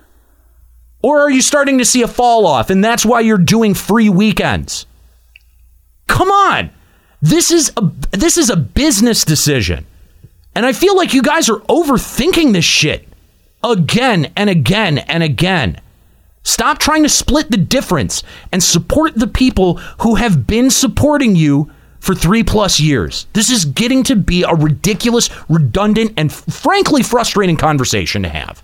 Yeah, like any new player who comes in at this point, even if 4.0 has nothing for new players, they've still got 3 years of development ready for them? They've got everything that they laid out with 3.0 is perfectly fine for anyone just coming into this game. Yeah, I don't see you don't need any more systemic support than that. Yeah, I agree. I think at this point, like, if they don't show some kind of pivot in 4.0, that would just be mind-boggling. How could you possibly do it? And the thing is every time we talk about a jumping potion, if they're gonna sit around it, something just clicked in my head. Something just clicked in my head, and this is gonna. Oh no, this is gonna be bad. I'm scared. They may justify the leveling potion by saying to us, "This is the way that we're going to be able to develop solely for the end game." Oh. There's the sell. That's the sell. That's the sell. That's how they get it past us. That's how they get it past their own community. If they're talking about it, guys, so you're saying they come out and say, we're going to implement a jumping potion. No. First they say 4.0 is going to be be focused on providing content at the end game. Okay, at max level. That's the first thing that they say. Right. And then they hit us couple of months later by saying, well, we'll have the jumping potion for anyone who's not there yet. Due to massive community feedback, we've decided to implement a jumping potion such that players will be able to enjoy the 4.0 content. Yeah. Wow, that does sound like a SE press release, doesn't it? Doesn't it? I mean, you know. I don't feel like you want to implement that, though. Like, I feel like that even though they could do that, I don't think that that's in Yoshi's vision. Why is he talking? But why is he talking about it? Because so much? people have been asking about it. I don't know. He talks about things. He's very specific about the things that he talks about. Very specific. He doesn't talk about like, it's very rare. Look, our last episode, we went through everything that he's ever even mentioned offhandedly in an interview. I mean, he knows how close we pay attention to this shit and how much we glom onto it. Yeah. Dude. It does seem like it probably isn't something. This is the cell. Yeah. Oh. This is this. I've laid out the cell right here, and the sad part is that it would probably work. You know what? I'm trying to picture a future Limit Break Radio episode where we have to suss out, like, all right, they're making the pivot and putting in the jumping potion, and we're going to have a debate about whether it's worth it. I don't think it would be. I simply don't think it would be. You have to have some kind of... You would rather them still kind of release almost there but not quite content rather than putting in a jumping potion and focusing on the end game? No. I don't want either. I think either is the bad move. Doing either one, and especially both, is the bad move. What you should do is you should say, look, it's an MMO. There's going to take a significant investment for you to be able to get what you want out of it. Right? Like, I think that's reasonable for an MMO. It's totally unreasonable to hold your breath and turn blue because you didn't get the one drop that you wanted. And we've kind of all been there. We've all had fucking temper tantrums by not getting the one drop that we wanted. But what was the thing? What was the thing that created the want? Not getting it. Yeah. Why are you still playing Pokemon Go? Is there one in there that you want that you haven't gotten yet? Oh, I know you have one. Yeah, I definitely have one. I'm asking you. I'm asking everyone listening. I want Snorlax. I'm listening. I'm asking everyone listening. Why do you still play that? It's 3 weeks out. Why are you still playing it? You know, like, you got to ask these questions if you're a developer. You have to. And if you keep getting it wrong, you've gotten it wrong 3 times.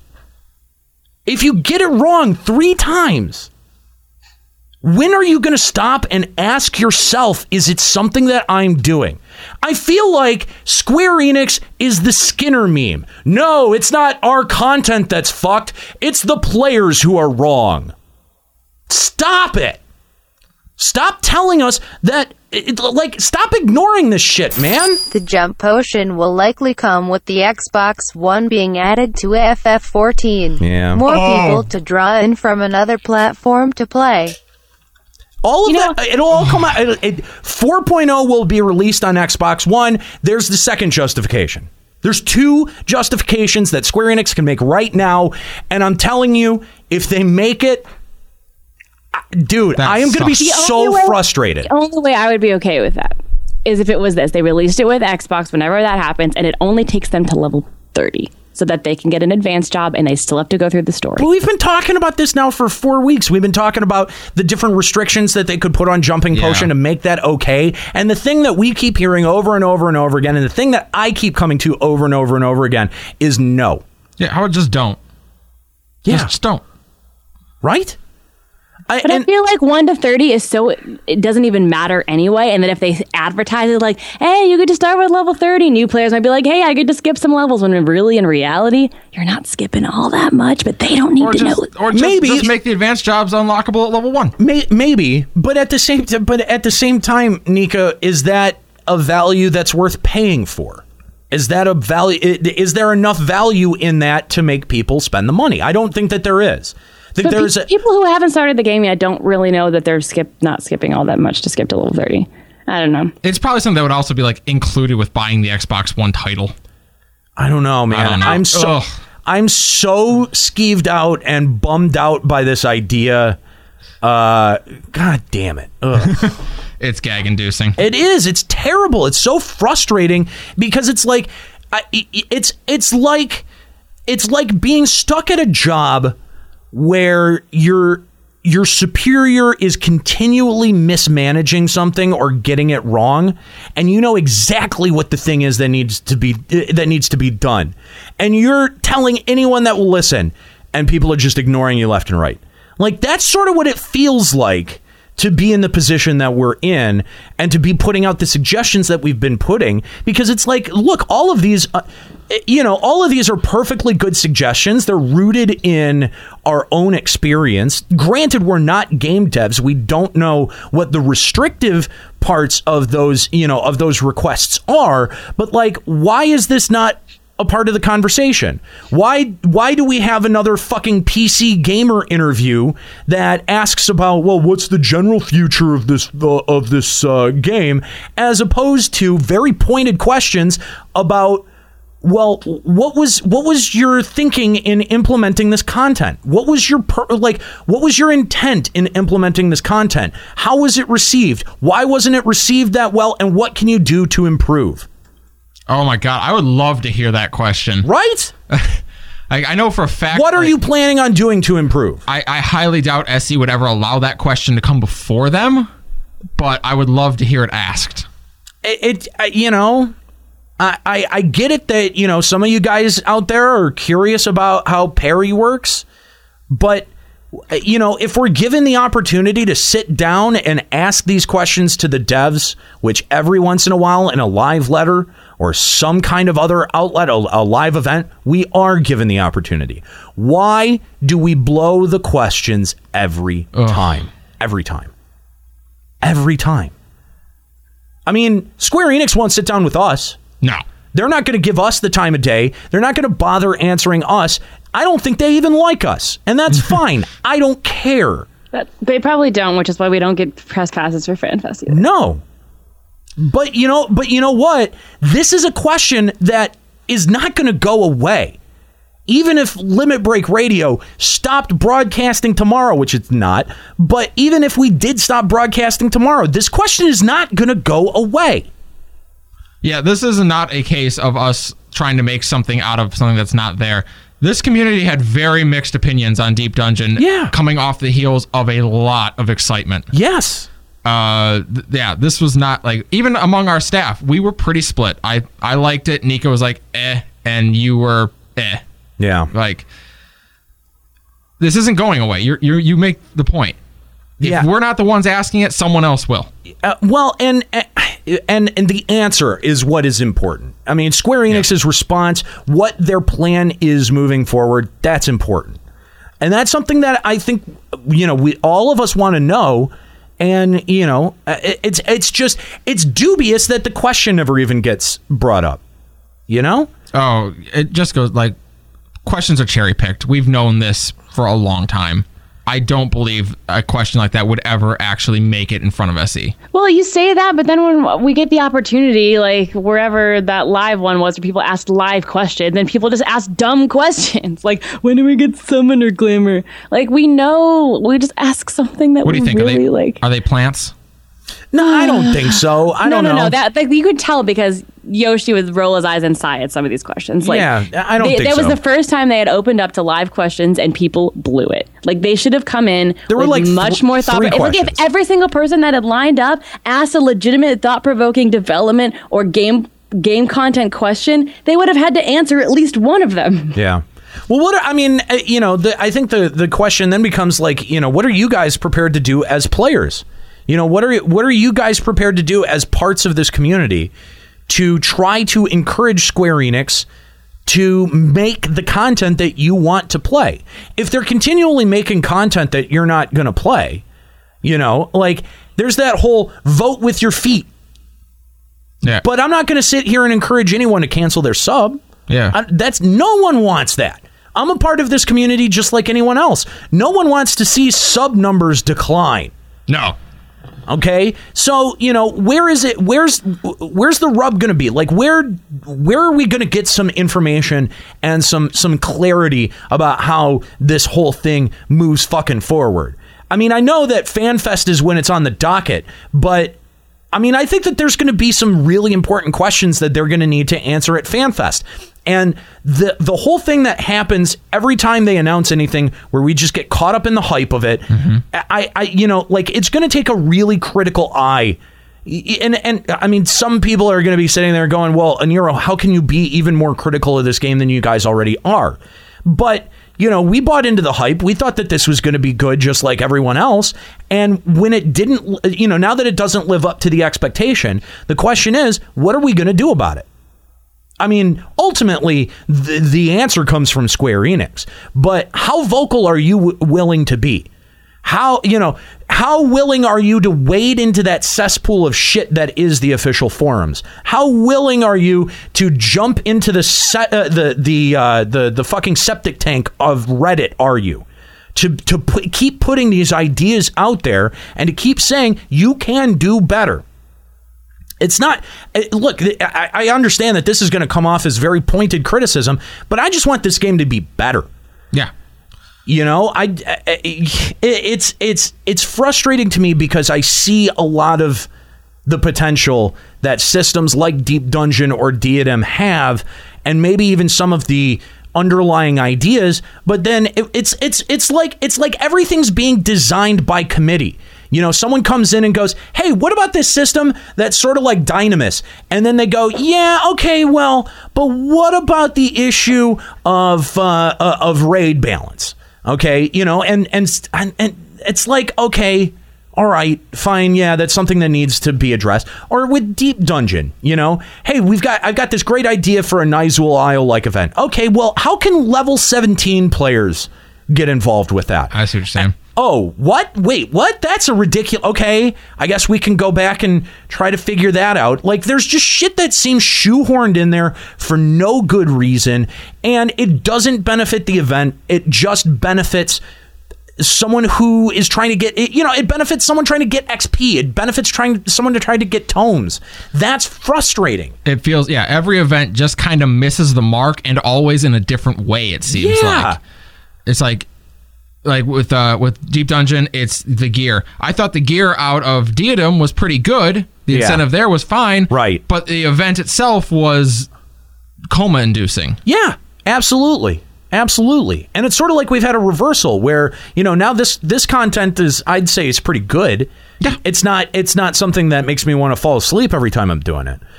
But the rewards out of it are lackluster. More than lackluster. It's really one thing that you're going for.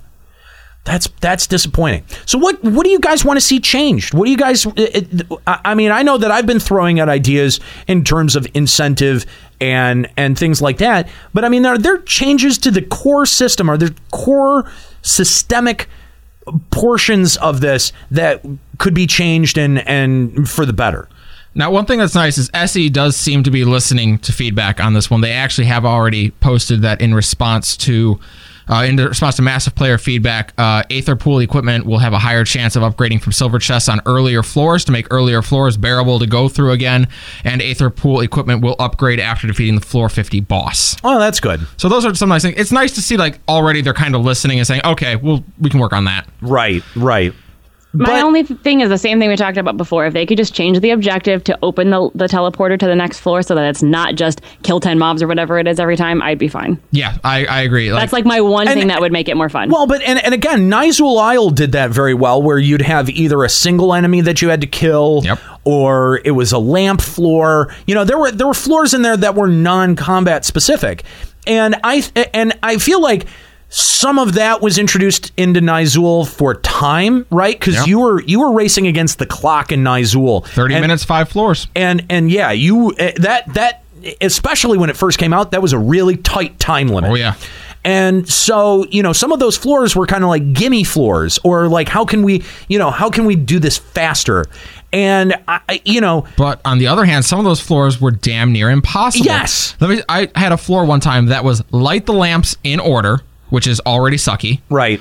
6 lamps, 6 people, don't alert archaic gears. So for those who don't know 11, archaic there were gear enemies basically that were true sight, true sound. They could see through, sneak, and invisible. And if you aggroed them, you got a minute taken off your time in Nizul. Yeah. Like just for getting too close to one, minute off your time. And you had to leave people in 6 different rooms trying to light the lamps. Well, it was impossible. I mean, I think a mechanic like that is a little bit tough because we don't have ways to go non-detectable. Right. You know, we don't have a sneak and invis.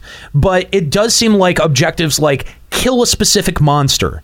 You know, like you can add a mark next to their name on the UI to designate that they're a specific monster. Like hunt mobs. Hunt mobs have an icon. It doesn't even have to tell you until maybe you kill one of them, and then something in the chat log says like, "Oh, something starts to creak in the distance" or something. Like you have to actually kill one to figure out what the hunt target is. Totally. But if you want to look at that time takeaway, make that one of the traps that you can step on. Oh, I stepped on a time reduction trap. That makes the value of the one of the Pomander that reduces, that takes away traps or reveals them. That makes those more valuable. Yeah, that's true. But that one feels really, really punishing to me. Like almost unfairly so, because the way that if you're planning out like which floors you want to go for chests and which floors, I feel like taking out, like if you're on the last floor and you plan it out exactly so that you'll have 5 minutes for the boss and then you spring a 5-minute trap, like you don't even have a chance. But Deep Dungeon to me feels like it shouldn't be something that you can just sit and plan out well. It seems like it should be a seat of your pants kind of thing.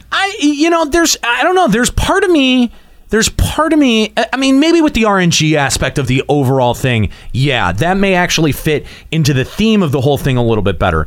But I don't know, like my whole thing is, you know, they did such a great job with salvage back in 11, and that was one where you could really plan out. You had to plan it. Sure.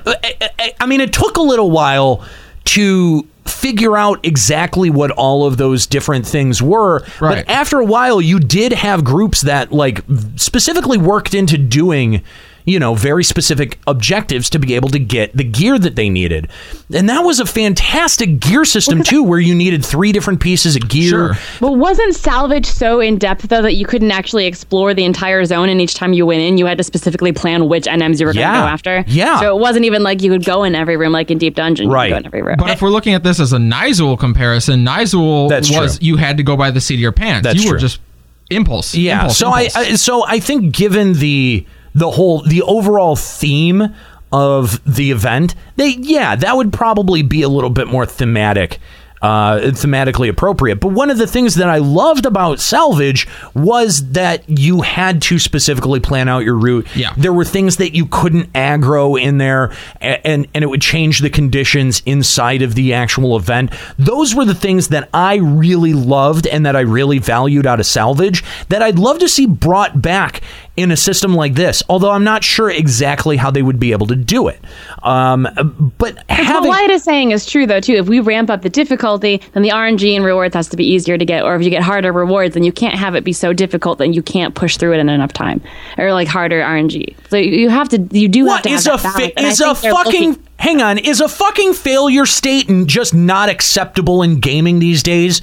Like, it does it have to be a foregone conclusion that when you start something and you know, you log into your save file or whatever, that whatever you're going to be doing, your goal for that session is 100% going to be met? I don't think it has to be 100% guaranteed, but I don't think there should be a 100% floor that you cannot clear. Like, I feel like I would be so pissed if I got to floor 49 and the RNG for whatever reason was so bad that it was literally impossible. So you don't even try, you just exit out because you can't clear. Like, that level of RNG would frustrate the life out of me. But I don't think that anyone's asking for that sort of level of RNG. Well, that's what what's Ascalia talking about with the 6 lamps and the not aggroing shit that takes whatever? Like, that would be way too much for this kind of... Oh, that was a brutal floor. Specific floors, yeah. That was an absolutely brutal floor. I should point out we won that run, but the thing is also, if you like wipe, you know, it's game over. And I feel like, so if there was a floor where literally you just couldn't clear it, the RNG was so bad, I would be pissed, because there's nothing you can do about that when the game just tells you, nope, sorry, you just got unlucky, you can't clear this. I'm not talking about it being impossible. I'm talking about it being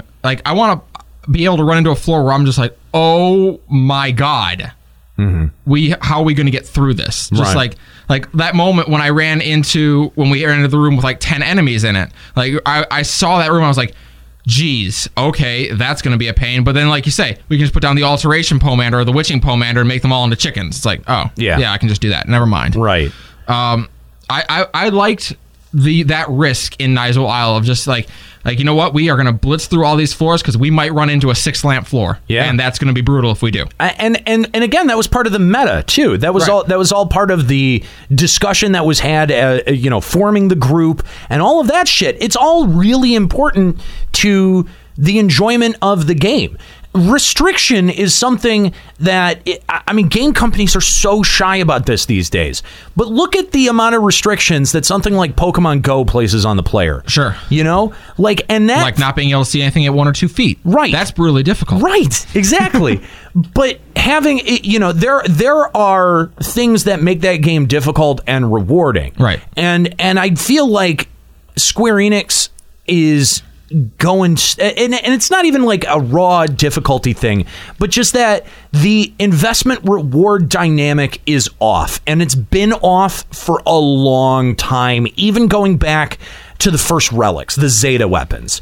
I think that the incentive has not been there, and slowly over time the community has started to realize this. I haven't felt like a relic was worth doing since I first got, was it Gaibolg for Dragoon? Yeah, since I first got the very first bit of relic, because I needed it. Right. But I haven't felt like any relic step has been worth doing since. I'm like, why? Yeah. I'll just get because my lore back weapon. then it was the best weapon, and if you didn't have it, you didn't have the best weapon. Nowadays there's so much comparable things, but if you think about it, that's what we wanted, right? Horizontal options.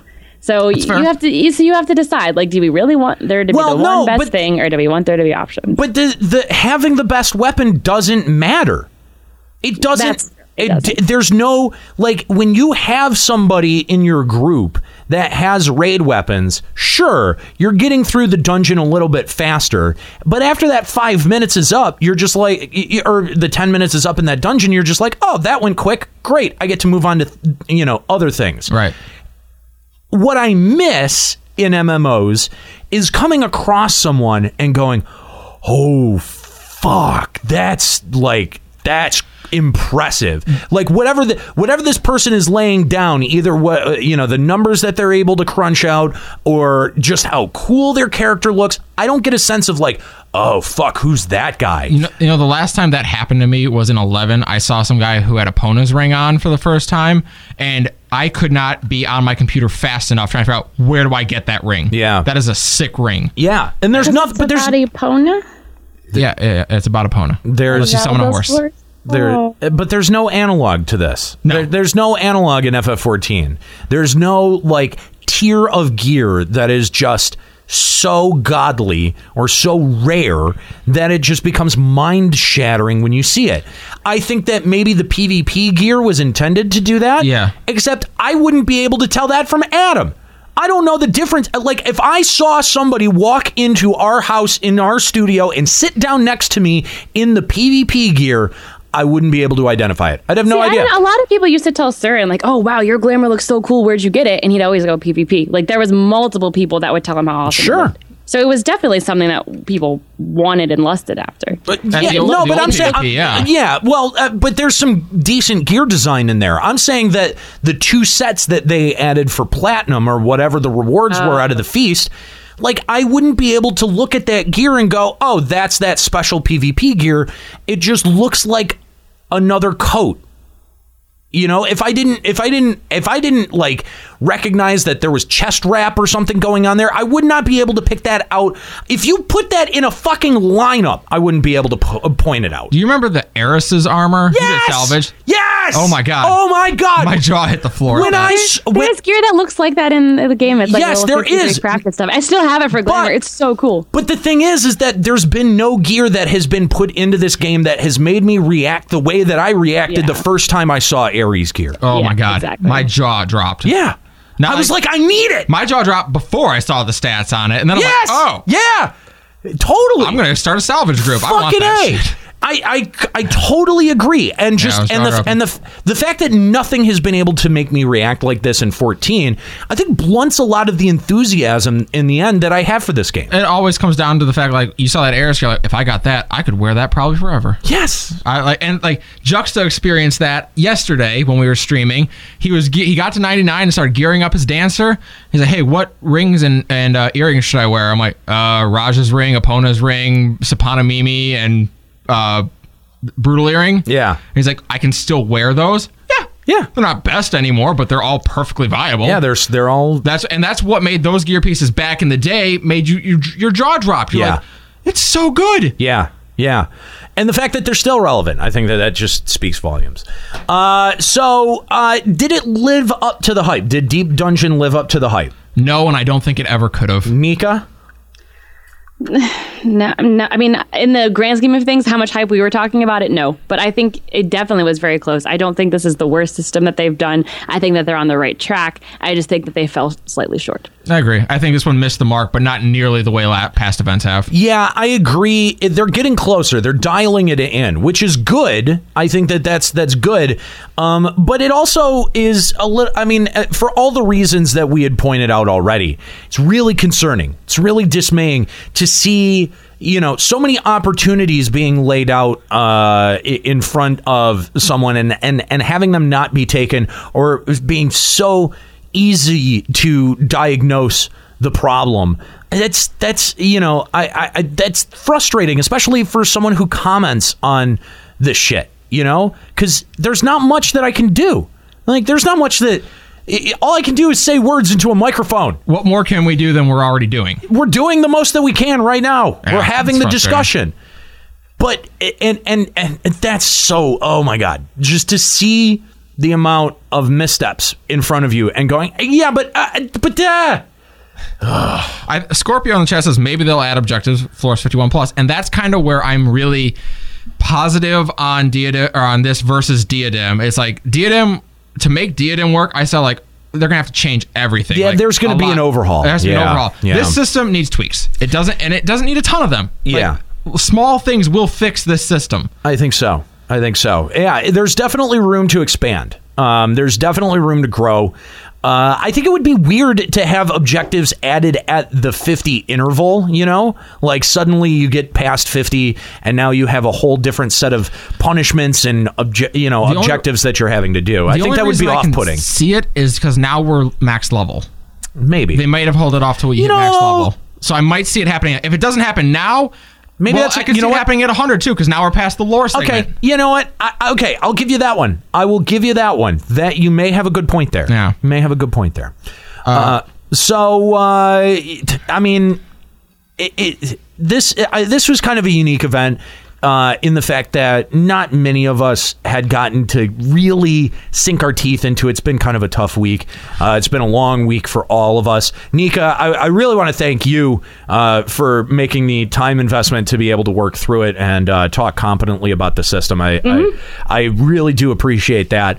But, I mean, do you see anything that they could do right now to keep people involved with the system? Because I mean, if we have to wait until 3.45 to get an update on Deep Dungeon, I think that's a lot of people are gonna, as many people are gonna tune out of this as they did with Diadem.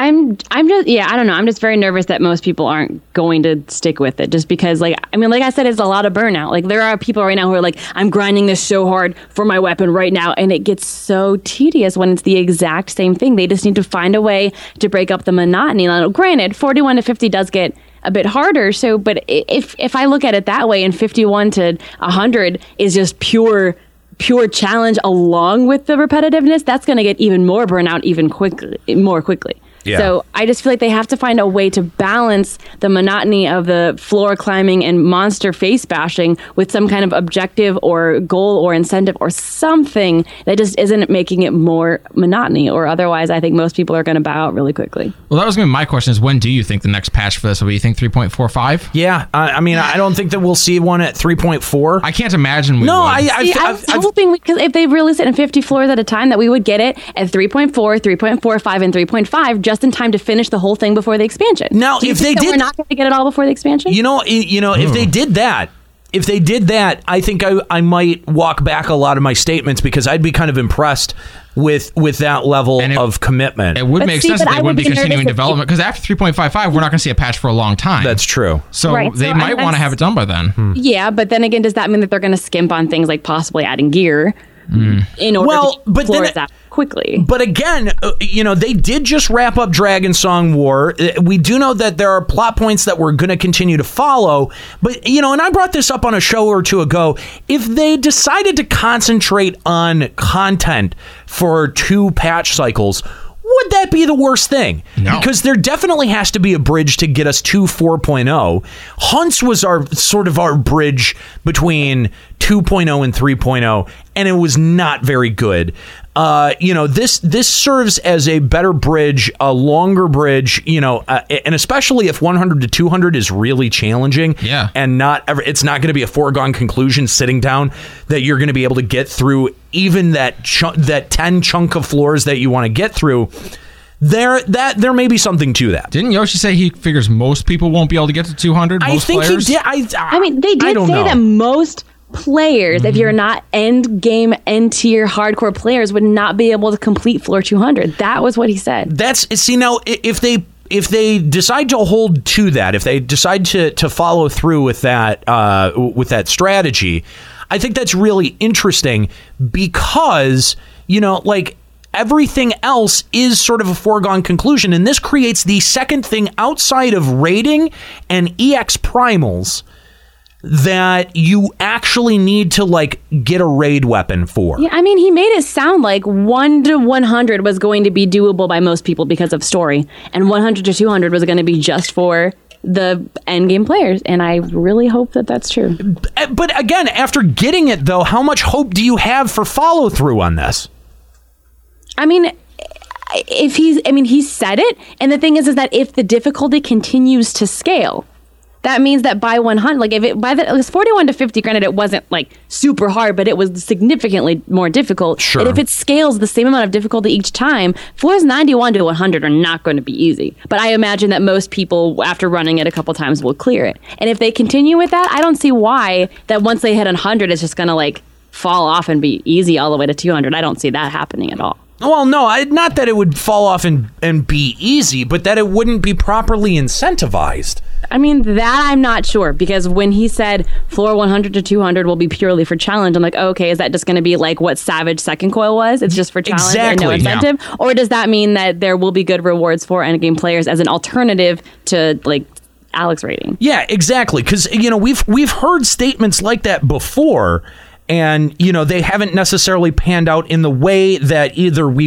hoped that they would or that we theorized that they would. Because my wish for this game has been challenging 4-man raid content. But how long? If this becomes that in a way that gives us raid tier reward, I will be completely happy. But how much longer are you willing to wait for that to happen? You know what I mean? I mean, by 4.0. If this turns into that, and if we get nothing in 4.0, then if this does not become that, and then 4.0 starts and still nothing happens, I think I'm going to be really upset. Yeah, I mean, if we get 4.0 and they say, this is going to be the same pattern of development that we've seen through 2.0 and 3.0, I'm going to have to really been question quote unquote successful. Motivacy. Yeah, no, I agree. I likewise would also question a lot of the decision making there, because at that point I would feel okay, your dev team's uninspired and you're just making excuses for why you can't make a better game than you are. And I don't think that it's unreasonable for us as players to sit here and ask for a better game.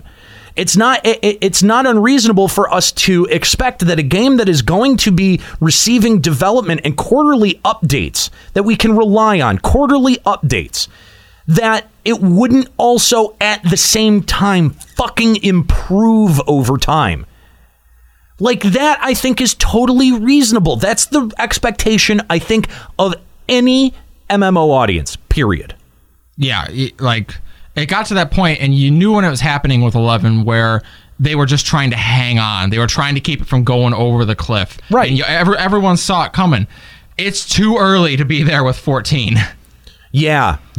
And again, and that works backwards into the jumping potion. It works backwards into, so many of these issues that we've been talking about: incentive, gear structure, horizontal progression. It all sort of leads back to this. Yep. This is the biggest problem that Square Enix has right now. And the fact that they don't address it really bothers me. It really, really bothers me, because they should be. They should be openly addressing it, openly talking about it, and trying to ease their community's concerns. Because we're not the only ones who've identified this problem. We're not the only ones who are sitting here saying, like, look, I'm not as into this as I could be. Look at the Twitch chat. Look at around your FF14 streaming community. Yeah. Where are they? Yeah. They've disappeared. They're playing other games. And who can blame them? More people tune into FF11 streams than 14 streams. That makes me so sad. But it's a fact. Like, we streamed on a Saturday morning, me, Juxta, and Nika, and we had like 40 people watching. And all we were doing was grinding XP. Literally grind XP. That's all we were doing. And your 14 streams get 15, 30 maybe. Yeah. On a good day. Yeah. It's depressing. Yeah, I mean, especially when all we had to do was turn on the stream and we'd have like 80, and now it's down to 30 most. Like, yeah, they're gone. And it's not. I mean, it's not dissatisfaction with LBR. Sure, isn't dissatisfaction there? The people who our podcast numbers don't say it is. Yeah, the download numbers, the traffic that we get. I mean, they're a little bit lower, and that's kind of to be expected in between patches. And now that we're so far out from an expansion, it's not. We saw the same sort of lull in 2.0. Yep. It's not, it's not a huge surprise there, but the fall off has been even more dramatic than it was at 2.0. Far more dramatic than it was at 2.0, and that's concerning. We all should be concerned about that.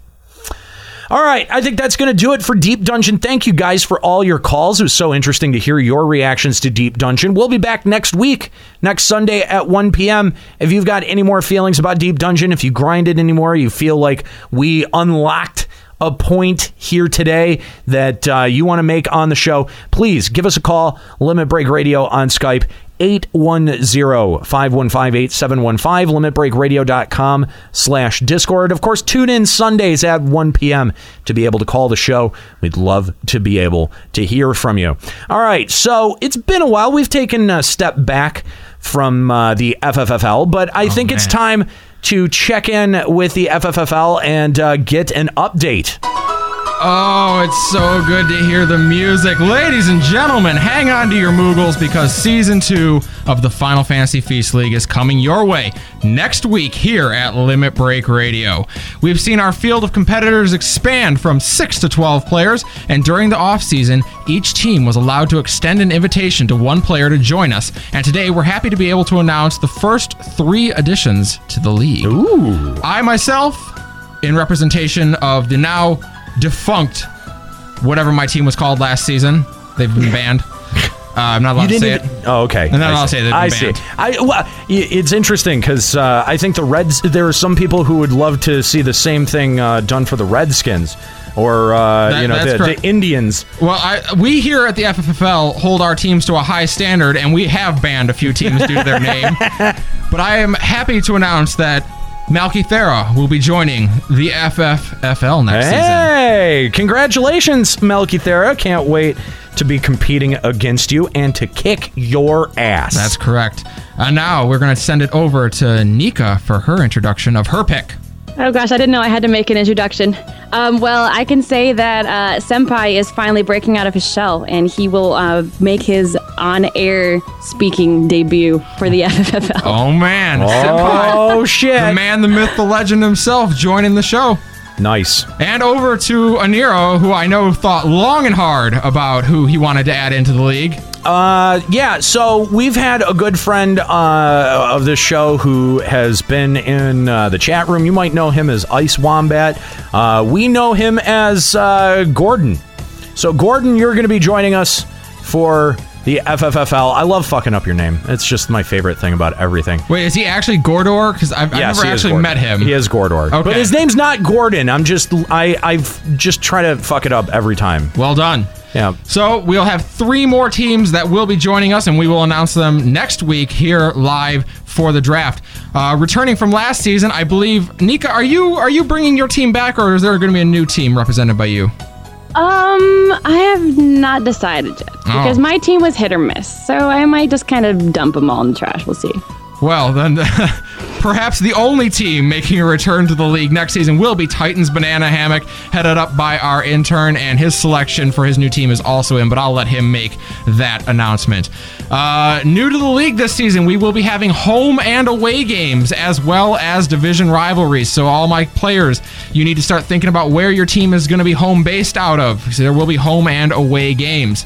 Also, make sure you tune in next week for our draft special as the second season of the FFFL gets underway. That's right. We're going to be drafting next week here on the program, but we're also going to be taking calls about Deep Dungeon. So make sure that you join us next week. It's going to be super exciting. It's always fun to draft for the FFFL. Probably have some beers and kick back. Are you making a draft board this year? Yes. Yeah, that's what's up. Board on. Yeah, we're going to have a draft board. This is going to be fun, guys. So make sure you tune in next week. That's next Sunday starting at 1 p.m. here. We should have a full crew again. Of course, Juxta and Kahlo missing from today. Who knows what they're doing, but they just said that they couldn't be here. So, yeah, we'll have them back next time, hopefully, and we'll be drafting. And the thing is if they're not here, we get to put them on auto draft. Auto draft and name their team again. And name their team. Yeah. So actually, the team we auto named last time won. I know. They still were saddled with the worst name. They were, but you know what? Having the trophy makes you feel a lot better about that. That's right. All right. Of course, they were stripped of that title, so I mean, what's it really matter? Yeah, well, that's a forever asterisk right there. That's correct. All right, well, that's our FFFL update. Make sure you guys are tuning in next week, and let's move on to some emails. Nika, why don't you read this first email here? Sure. It says, "Good day, is Zakarn from Balmung here. Listened to the recent podcast about lore and heard you guys talking about your hopes for 4.0. I have a few suspicions about what we might end up seeing based on some of the info we got a long time ago. When they were still building 2.0, I recall them being conflicted between adding in flying or swimming first. They decided to go with flying for 3.0, so I would hope that 4.0 would introduce swimming in underwater temples, etc. Interesting. I don't remember that, but that I don't remember that comment, but I'm fine if they introduce swimming into the game. Underwater temples a la Zelda's Iron Boots. I want a submarine, and I want to name it the USS Medic. Just like you had to do the story to open up the bridge at the end of 2.0 to gain entry into Heaven's Ward, I would love it if they made a quest for finding Oxiel? Do you say that? That would give you the ability to breathe underwater and entry to the 4.0 zones. That would be interesting. That would get gills. That would be a unique way to do that. In Harry Potter, how they had to have that the weed that I forget what that's called. Yeah, I remember that. It's called something. Breathe, definitely had the word weed in it. Something weed. Something I've been mulling over is Yoshi P's comments on the bar of entry to 3.0 being you have to complete all of 2.0 and how he felt it was a mistake and said he wouldn't do that again if I remember correctly. I don't know if he said that. Now what if they decided to make the end of 2.0 branch off into 3.0, 4.0, 5.0, etc. So once the Scions were scattered, each successive expansion would be following a different lead to locating them again. That way you would only need to do the lead-in quest at the end of 2.0 to progress to the expansion of your choice. Each expansion would be its own chapter, separate from one another but connected through 2.0. This would lead into lots of theory crafting on how character progression, new jobs, new zones, etc. would work, but if they cut down the fetch quest like Nika was saying, hi Nika, then hopefully they wouldn't feel the need to add in a jumping potion. Fuck no. Is he talking about having like the next expansion be kind of running concurrently with this current one? He's saying that you could kind of make it more of like an open world game where once you hit a certain point in the game, you can choose which chapter you want to do next. I think if they explored a way to make these expansions running concurrently and then have it all build to a big story at the end, that'd be so cool. Because your main character is the center of them all. But I think that it would be cool that it didn't matter which order you did them in. However, I think they would have had to have planned that before now. And I feel like the fact that we found all of the Scions except Yida and Papalymo, and we've also seen a hint of what they were up to, wouldn't work. It would have to start like now, where at the end of 3.0, we could branch off and do the next couple of things in any order. I don't know if they could do it from the end of 2.55. Yeah. Let's see. He says, back to my thoughts on making 4.0 a swimming expansion. I guess what minigame would best suit it that fans have been itching and calling for forever? Yes, I'm talking Blitzball. I personally wasn't a fan, but I know many people were. And if they are looking to add in something people would actually play, cough, was Verminion, cough, what better environment to set it up? Of course, the entire patch wouldn't be underwater, just have it as a heavy focus. Anyway, not sure how you feel about it or if I'm making any sense. Either way, whatever 4.0 brings, I hope it brings much better incentives for playing. Right now, why would I want to go through the headache of face-smashing endgame content when the next patch will make its rewards pretty much irrelevant? Exactly. I didn't even bother with the Binding Coil of Bahamut until after patch 3.2, even though I wanted to see the story since I was a 1.0 vet. Well, sorry for the long email. I hope I didn't put you to sleep. Keep up with the great podcast. You are the only thing keeping me engaged in the game right now. Oh, man. That was a good email. That's a great email, but I'm sad to hear that because, I mean, for as much as I love our show and for as much as I appreciate kind words like that, it's really pretty scary to be the only thing keeping somebody engaged in this game, you know? Yeah. Not a position that I exactly want to be in. But especially because we do a lot of bashing and criticizing on the game. And so to say that like listening to criticism is what's keeping you playing it, it's a little scary about how long people are going to last, but My Eorzean geography might not be up to snuff, but isn't like Ala Mhigo kind of like a desert-ish place? It's on the east side of the continent. I don't know if it actually is. Like, Little Ala Mhigo is set in freaking middle of nowhere. It's outside of Ul'dah, so that's what felt very desert. Like, I don't know if the actual. I don't think it is because it's northwest of the Shroud, and of course the Shroud is as green as you can possibly get. Then never mind. So yeah, I don't think so. Okay, great. I see where you're coming from though, because ever since we had a lot of focus around Little Ala Mhigo, I've always had that kind of that weird feeling in my head that it looked the same. Sure. When you about it, like even in 11, Tavnazia, the original Tavnazia is probably nothing like that, but it's just kind of like their refuge. So if you think about it, like I really doubt that Ala Mhigo is anything like that. Well, and every time we see Ida and Papalymo, I don't get the feeling that they're in this lush jungle environment. They always seem like they're in the middle of nowhere. But we heard that there was like an expedition or something going around. Yeah, that's true. So they're probably in somewhere that's kind of like excavating ruins or like looking for historical things. Yeah, they're finding Omega. That's my solution to everything, by the way. It's not a bad guess, but at the same time, though, like it's so frustrating because like we have no idea when to expect Omega, and it's like the only clue that we have is like, is it taking place in Cardno? Yeah, that's it. All we've heard. Because I feel like that would be a valid suggestion had Omega not been so definitively tied to Cardno. Yeah. So, that's, I don't know, that's a little bit of a bummer. Anyway, all right, let's move on to this next email here. Two of these did not make their way to the outline, but I'm going to read this one from Rain Mizuchi. So I have a question, but first I want you guys to know I've been listening to old episodes to catch up on to the current one. I wish I heard you guys sooner, but I'm here now. In episode number 12, #GetGood, I had a connection to it because around that time I was actually trying to get good as Paladin since I took a 6-month break and coils were already in the past, so I was behind on everything. Sadly, even to this day I cannot beat T9. Don't get me wrong, it's not because I suck, it's because not a lot of people want to do it or want to put the time in teaching or helping. Overall, every time I listen to your podcast, I learn a part of myself. Every topic you guys had brings me closer as a player to this game as well as a person. Because of you guys, I made an alt on your server to improve my gameplay in this game, as well as hopefully join you in your dungeon runs or whatever.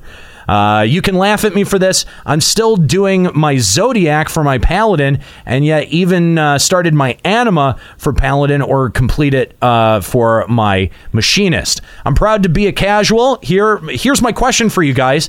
Since FanFest will reveal what the new content will be, or hopefully what it will be, what are your favorite class or classes that you do want from that class in the new experience? Samurai. For me, I think it's. Samurai. For me, I think Paladin should have a skill where Sword Oath and Shield Oath are one, so that way I can get some boost in my attack, and I will be able to keep aggro. Sorry for the long email. I love you guys. From Rain Mizuchi. Thank you so much for the email, Rain. We appreciate hearing from you. Thank you for the kind words. Samurai. Yeah. Nika really wants Samurai. I don't think Nika does. I think she just says it, but she doesn't actually want it. I really want it. Well, what happens, this is an interesting question because I couldn't see this possibility, but after getting Dark Knight, and it's not that I am disappointed by Dark Knight or that it's not, it's definitively not what I wanted from the job, but what happens if we get Samurai and you just don't like it, Nika?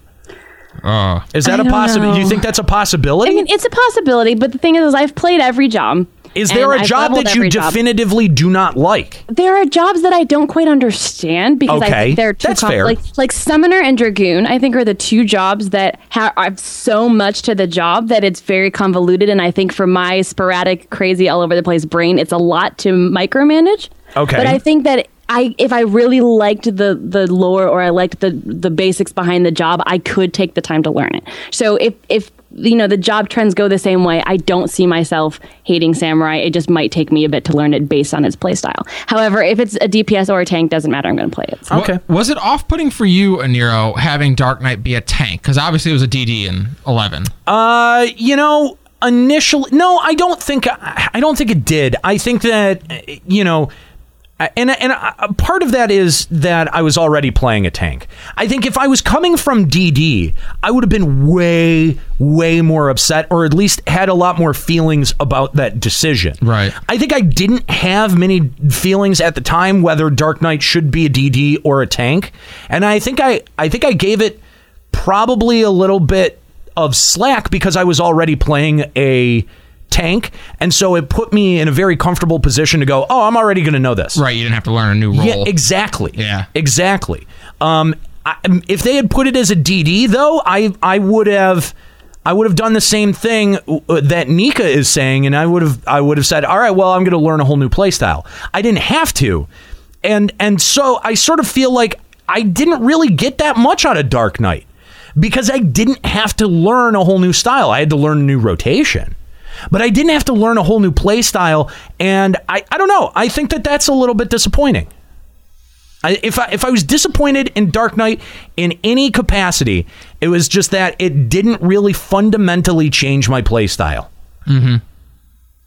So, and I'm not sure what could have been included in there to make that happen either. See, I feel like Dark Knight is the one, is very different than Warrior and Paladin in the way that it plays. I like Dark Knight, but I also don't play it just because managing MP is just too much for me to care about. And so, I actually feel when I play Dark Knight that my play style is different than when I play Paladin and Warrior.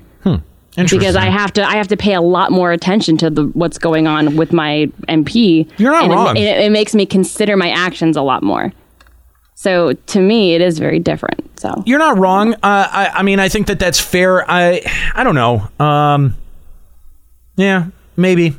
I'm just trying to think of where I was coming from at the time that Dark Knight was announced, and because everyone kept asking me dude, what if it sucks, man? What if you don't like it? Or, what if it's like Escalia and Dragoon and he hates it? Yeah. And the other question was, of course, well, how do you feel about it being a tank? Well, I was already playing a tank, so I don't think it really even affected me. Right. I was the worst person to ask that question to because I was just I'm just happy to get Dark Knight. Ha ha ha ha. So I think in the Nika, I think I'm that way with Samurai. Yeah. For sure. Yeah, and everyone's shouting for Red Mage, and I would probably be the same way with Red Mage, depending on how they released it in the States. And I think Juxt is probably Red Mage was my first job in 11, and I'm actually planning on ending Rhapsodies of Vana'diel with Red Mage as well. And I feel like that if they did release it, I would most definitely. I mean, especially if it was a healer, I would drop because right now I kind of have a main tank, a main DPS, and a main healer that I play right now. That being Scholar, and I feel like if Red Mage was a healer, I would instantly drop Scholar and make it Red Mage, like that, no question. Yeah. So. Okay, yeah, that's fair. Yeah, Red Mage and Samurai, I think, are the two biggest that I see. You know what I mean? Too. No, not on the level that Samurai and Red Mage are. And the thing is that the people who want Blue Mage, when you ask them, the next time someone says, I want Blue Mage, ask them what their context is for it. Yeah. Because if it's FF11, they want the FF11 Blue Mage, and it's never going to happen. It's the same thing as me and Beastmaster. I love Beastmaster, but I'm never going to get the Beastmaster I want. And the thing is that I don't want Beastmaster. You don't really want Beastmaster. No, I don't you want a pet class. I want a pet class. You want a I'm pet never class. Gonna get. Exactly.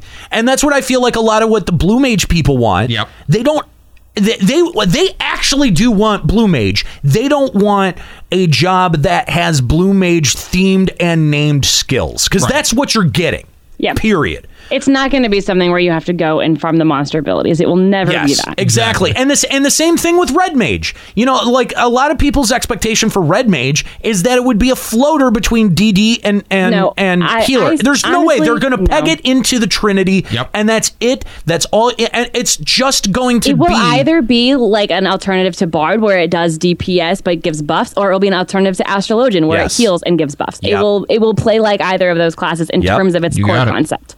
For sure. Yep, you hit the nail right on the head. I totally agree with that.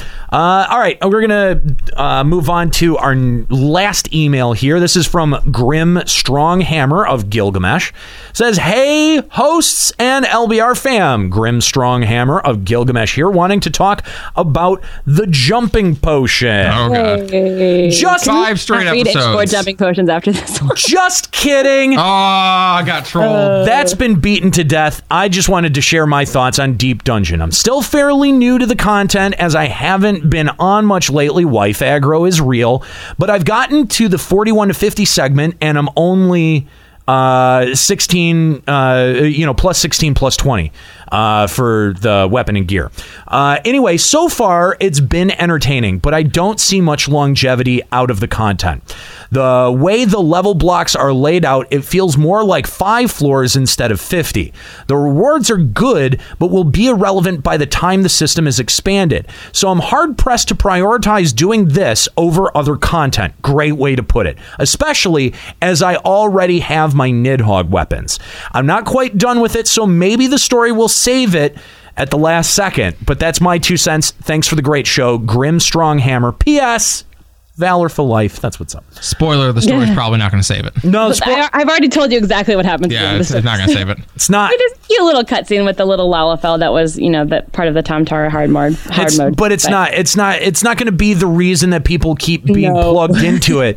That was a real again, we come back to the fucking story mode dungeons, or the story mode raids, where we didn't see this question being bandied about with Coil. It was a foregone conclusion. Coil is worth doing.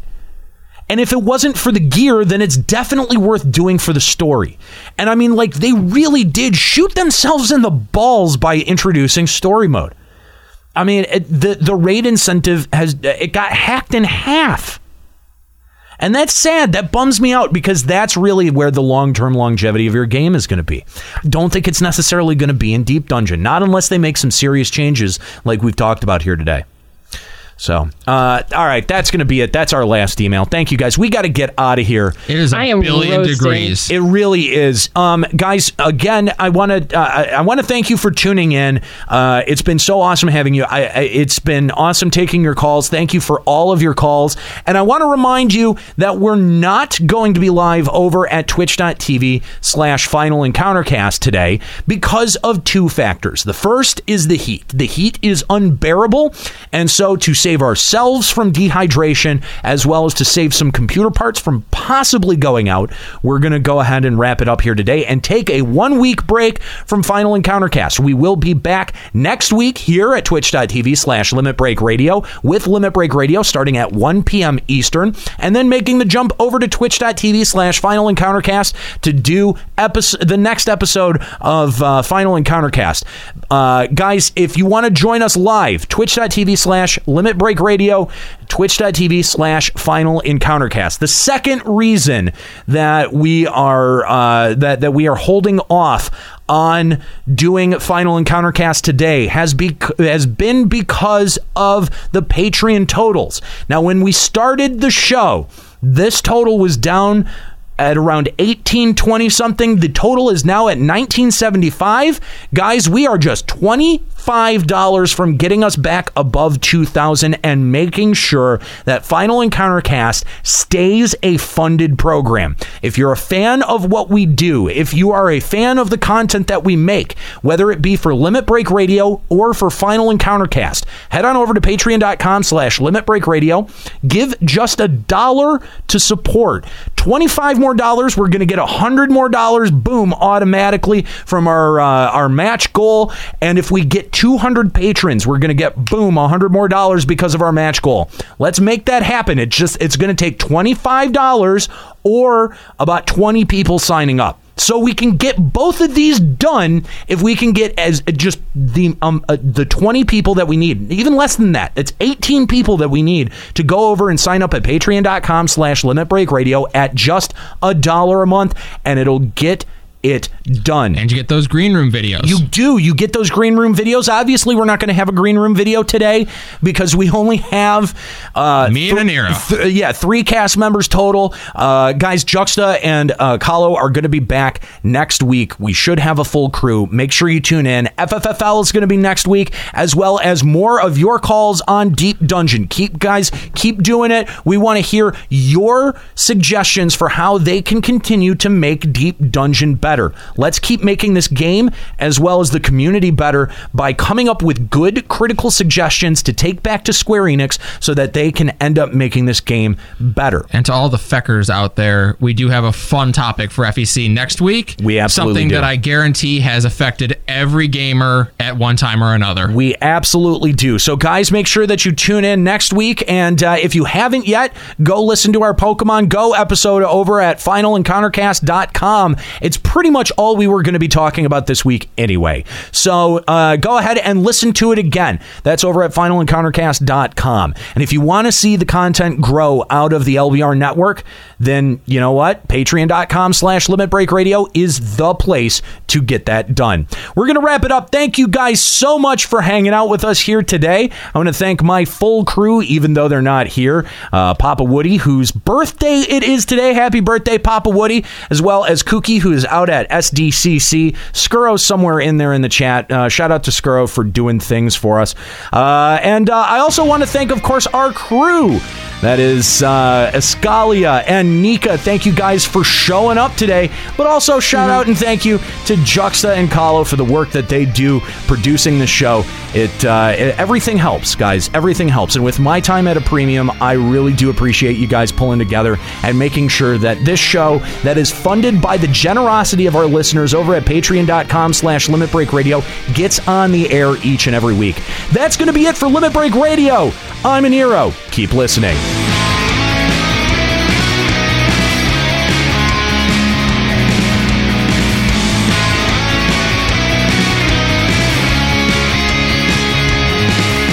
Limit Break Radio is a production of LimitBreakRadio.com and Bender Media Productions. Today's episode was produced by Escalia Ryumasa and The Skuro. Final Fantasy XIV and Eorzea are trademarks of Square Enix. Funding for Limit Break Radio is provided by Miri Kennett, Captain Failboat, Zurian Urexin, Azura Giacho, Bianca Forwin, Kalina Ashsaber, Thor Carson, My Waifu, Satori Komeji, Darbykins, Sakura-chan, and fellow Limit Break Radio listeners. To support Limit Break Radio, visit patreon.com/Limit Break Radio. Opening music in this episode from Daniel Lambie. Listen to Man with the Machine Gun and other great tracks at facebook.com/Daniel Lambie Metal Gamer. Closing music in this episode provided by Husky by the Geek.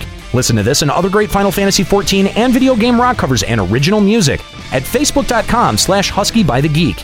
In-game graphics for Limit Break Radio's Twitch stream are provided by Diamond Multimedia. Check out their line of AMD graphics cards and other hardware at diamondmm.com.